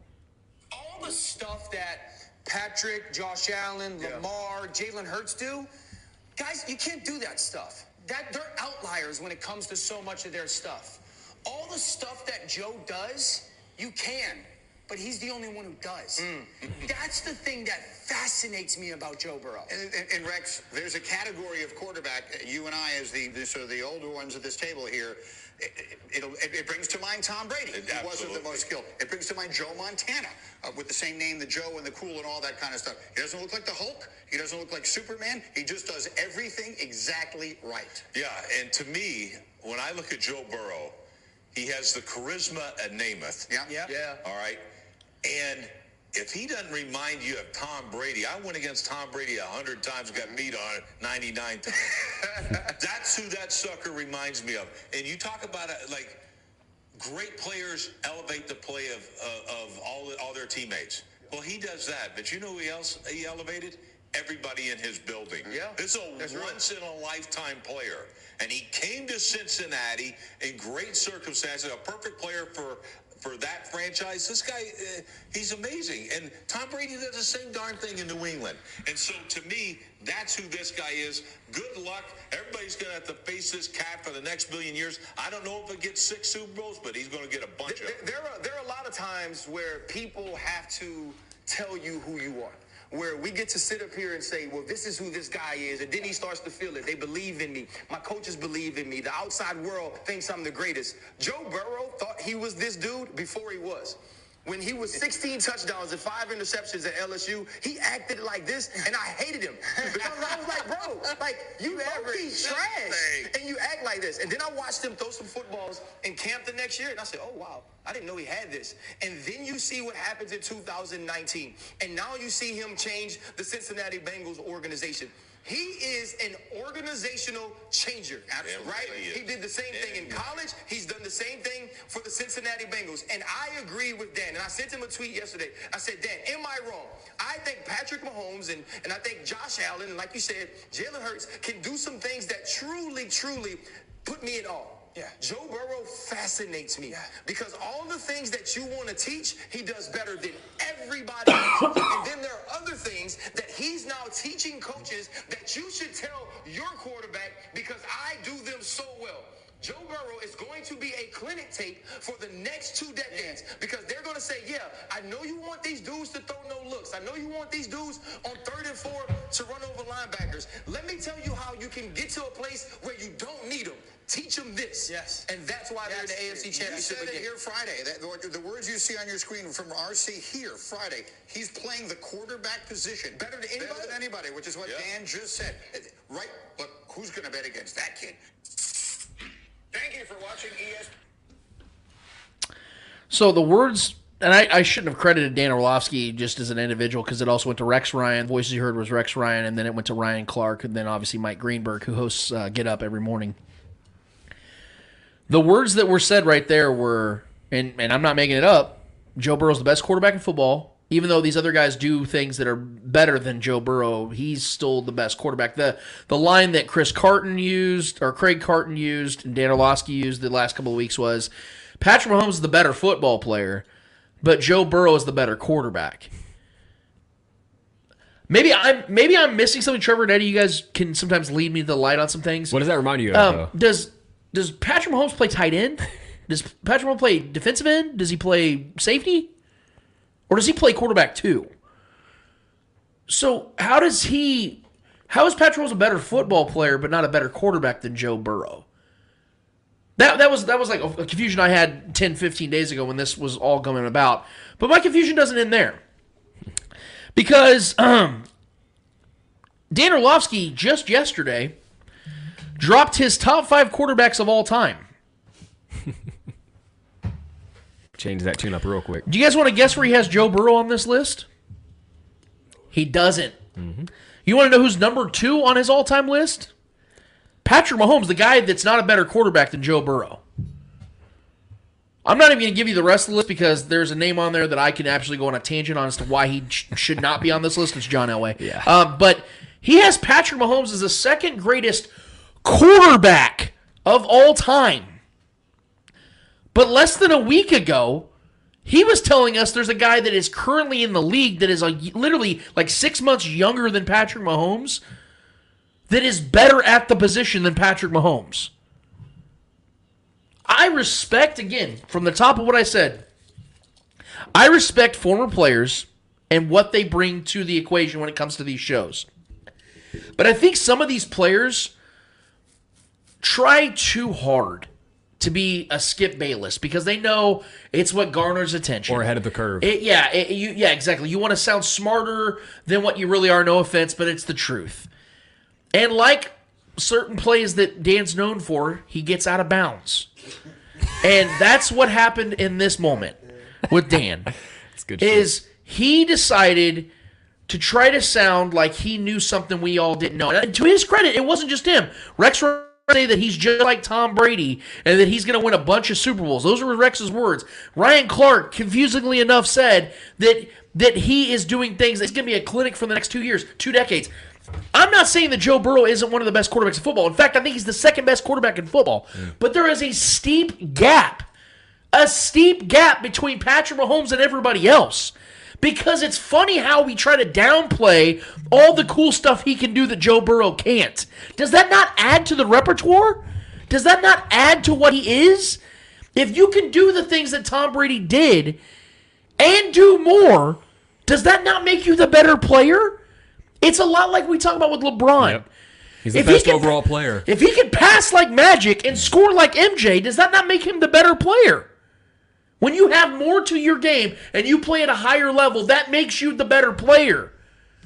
Joe Burrow can't do what Patrick can do, and quite frankly, hasn't accomplished what Patrick Mahomes has accomplished. So what are we basing it off of? It's a very, very uncomfortable conversation, guys. Because I think we're so used to, I'm just going to say it, we're so used to our quarterbacks being white and methodical and just doing the good stuff and being the old boy that we don't realize that some of these black quarterbacks can simply do more. Patrick Mahomes has more natural gifts and talents than Joe Burrow could ever dream of or Tom Brady could ever dream of. And it's more comfortable for them to talk about Josh Allen because he's a white quarterback that can go out there and play mobile quarterback. Facts. It's how it is, man. We've got to change our mindset. And it shows that even the former players that played the position, ironically enough, can't get that out of their own heads. Joe Burrow has not done anything that Patrick Mahomes hasn't already done, and he's still chasing after Patrick Mahomes. Dan Orlovsky, Rex Ryan, Ryan Clark, and anybody else that wants to buy into that bullshit narrative and then wants to flip it like it ain't no big deal, do me a solid and hold this L. Oh, and then one of our fans has an L. Oh, please. Oh, yeah. Hell yeah, let's do it. It says, I got an L. Whomever the dumbass is that has a current bid of $80,100 for the sand where Tom Brady stood and retired from. That shit's wild. WTF. So who do we know? I believe. I'd like to give them credit for this one. Give me a second. Yeah, for some reason on StreamYard it doesn't show the name. On Facebook comments it doesn't show the name. Give me a second. John Harrison. John Harrison, that's one of our most loyal listeners and followers, and we appreciate you, John. Yeah, I did see that. Supposedly, somebody's trying to sell the sand from the actual location where Tom Brady did his announcement, his retirement video, and he's probably going to end up getting that thing sold, which is sad. That's so creepy, bro. Yeah. Well, that's the bid, so it's getting sold. It's going to get sold, yeah. So, John Harrison, for John Harrison, the person that's trying to sell Tom Brady's butt sand, do me a solid and hold this L. And for anybody that tries to buy it. God, yeah, shit's so we appreciate creepy. that, John. That's a bid. Yeah. That's an actual bid. Hilarious. Somebody's got money and a lot of boredom. This has been a fun show, guys. We did not touch the Super Bowl at all, and I did that intentionally because this is the beautiful thing about having 2 weeks before the game. We wanted to bring out whatever we had currently at this time, but trust me when I say, in 1 week's time, we're going to have one hell of a show for you guys. We're going to be talking about the third Super Bowl appearance for the Chiefs in the last 4 years. We got some great stats. I've already been posting them, so if you haven't already, join us on Facebook on our the Spoken group. It's a Facebook group. You can just go right in there, hit the add button. I'll bring you right in. You can post whatever you like, talk whatever you like. Obviously be respectful at least a little bit, unless it's to Eddie, and then you can say whatever you want to him. But I've already dropped some facts and stats, guys, on Twitter and on Facebook about this matchup because I couldn't wait. But on this show, man, I wanted to wait one more week to get our thoughts and viewpoints on this, and more importantly, our predictions of what we're going to see in this game. But I promise you guys, if you hang tough and wait another week, we will give you guys everything we got when it comes to this matchup, because these are two really good teams. There's a lot of context there that I want to break down as to why there's going to be some things happening in this game that I feel really good about. But in the meantime, I hope you enjoyed this episode, and I hope you guys enjoyed this week, because we got a lot to talk about, guys, and I hope you're enjoying this, because the Chiefs aren't going anywhere except to more Super Bowls, unless Dan Orlovsky has something to say about it. Then obviously, then there's going to be some guy like, C.J. Stroud that's just better at quarterback somehow than Patrick Mahomes. That's for another year at another time that we'll discuss that. But for the meantime, for Trevor Twidwell, for Eddie Ortiz, for the great Clay Windler that puts us all together, and hell, for John Harrison, who's been dropping some stats today and some facts and being very chatty today. We appreciate John Harrison. I'm Lance Twidwell. Episode 204 of the Spoken Podcast is done, finished, and finito until we're here 1 week's time for 205 talking about Eagles versus Chiefs in Super Bowl 57. We out of this bitch. See ya. Hey, my love, thinking about your baby. And the way that you move, all now making me crazy. We're going to get out of this bitch. Thank you so much for listening, guys. See ya. You are tuned into the Spoken. I might actually stick around for a little bit.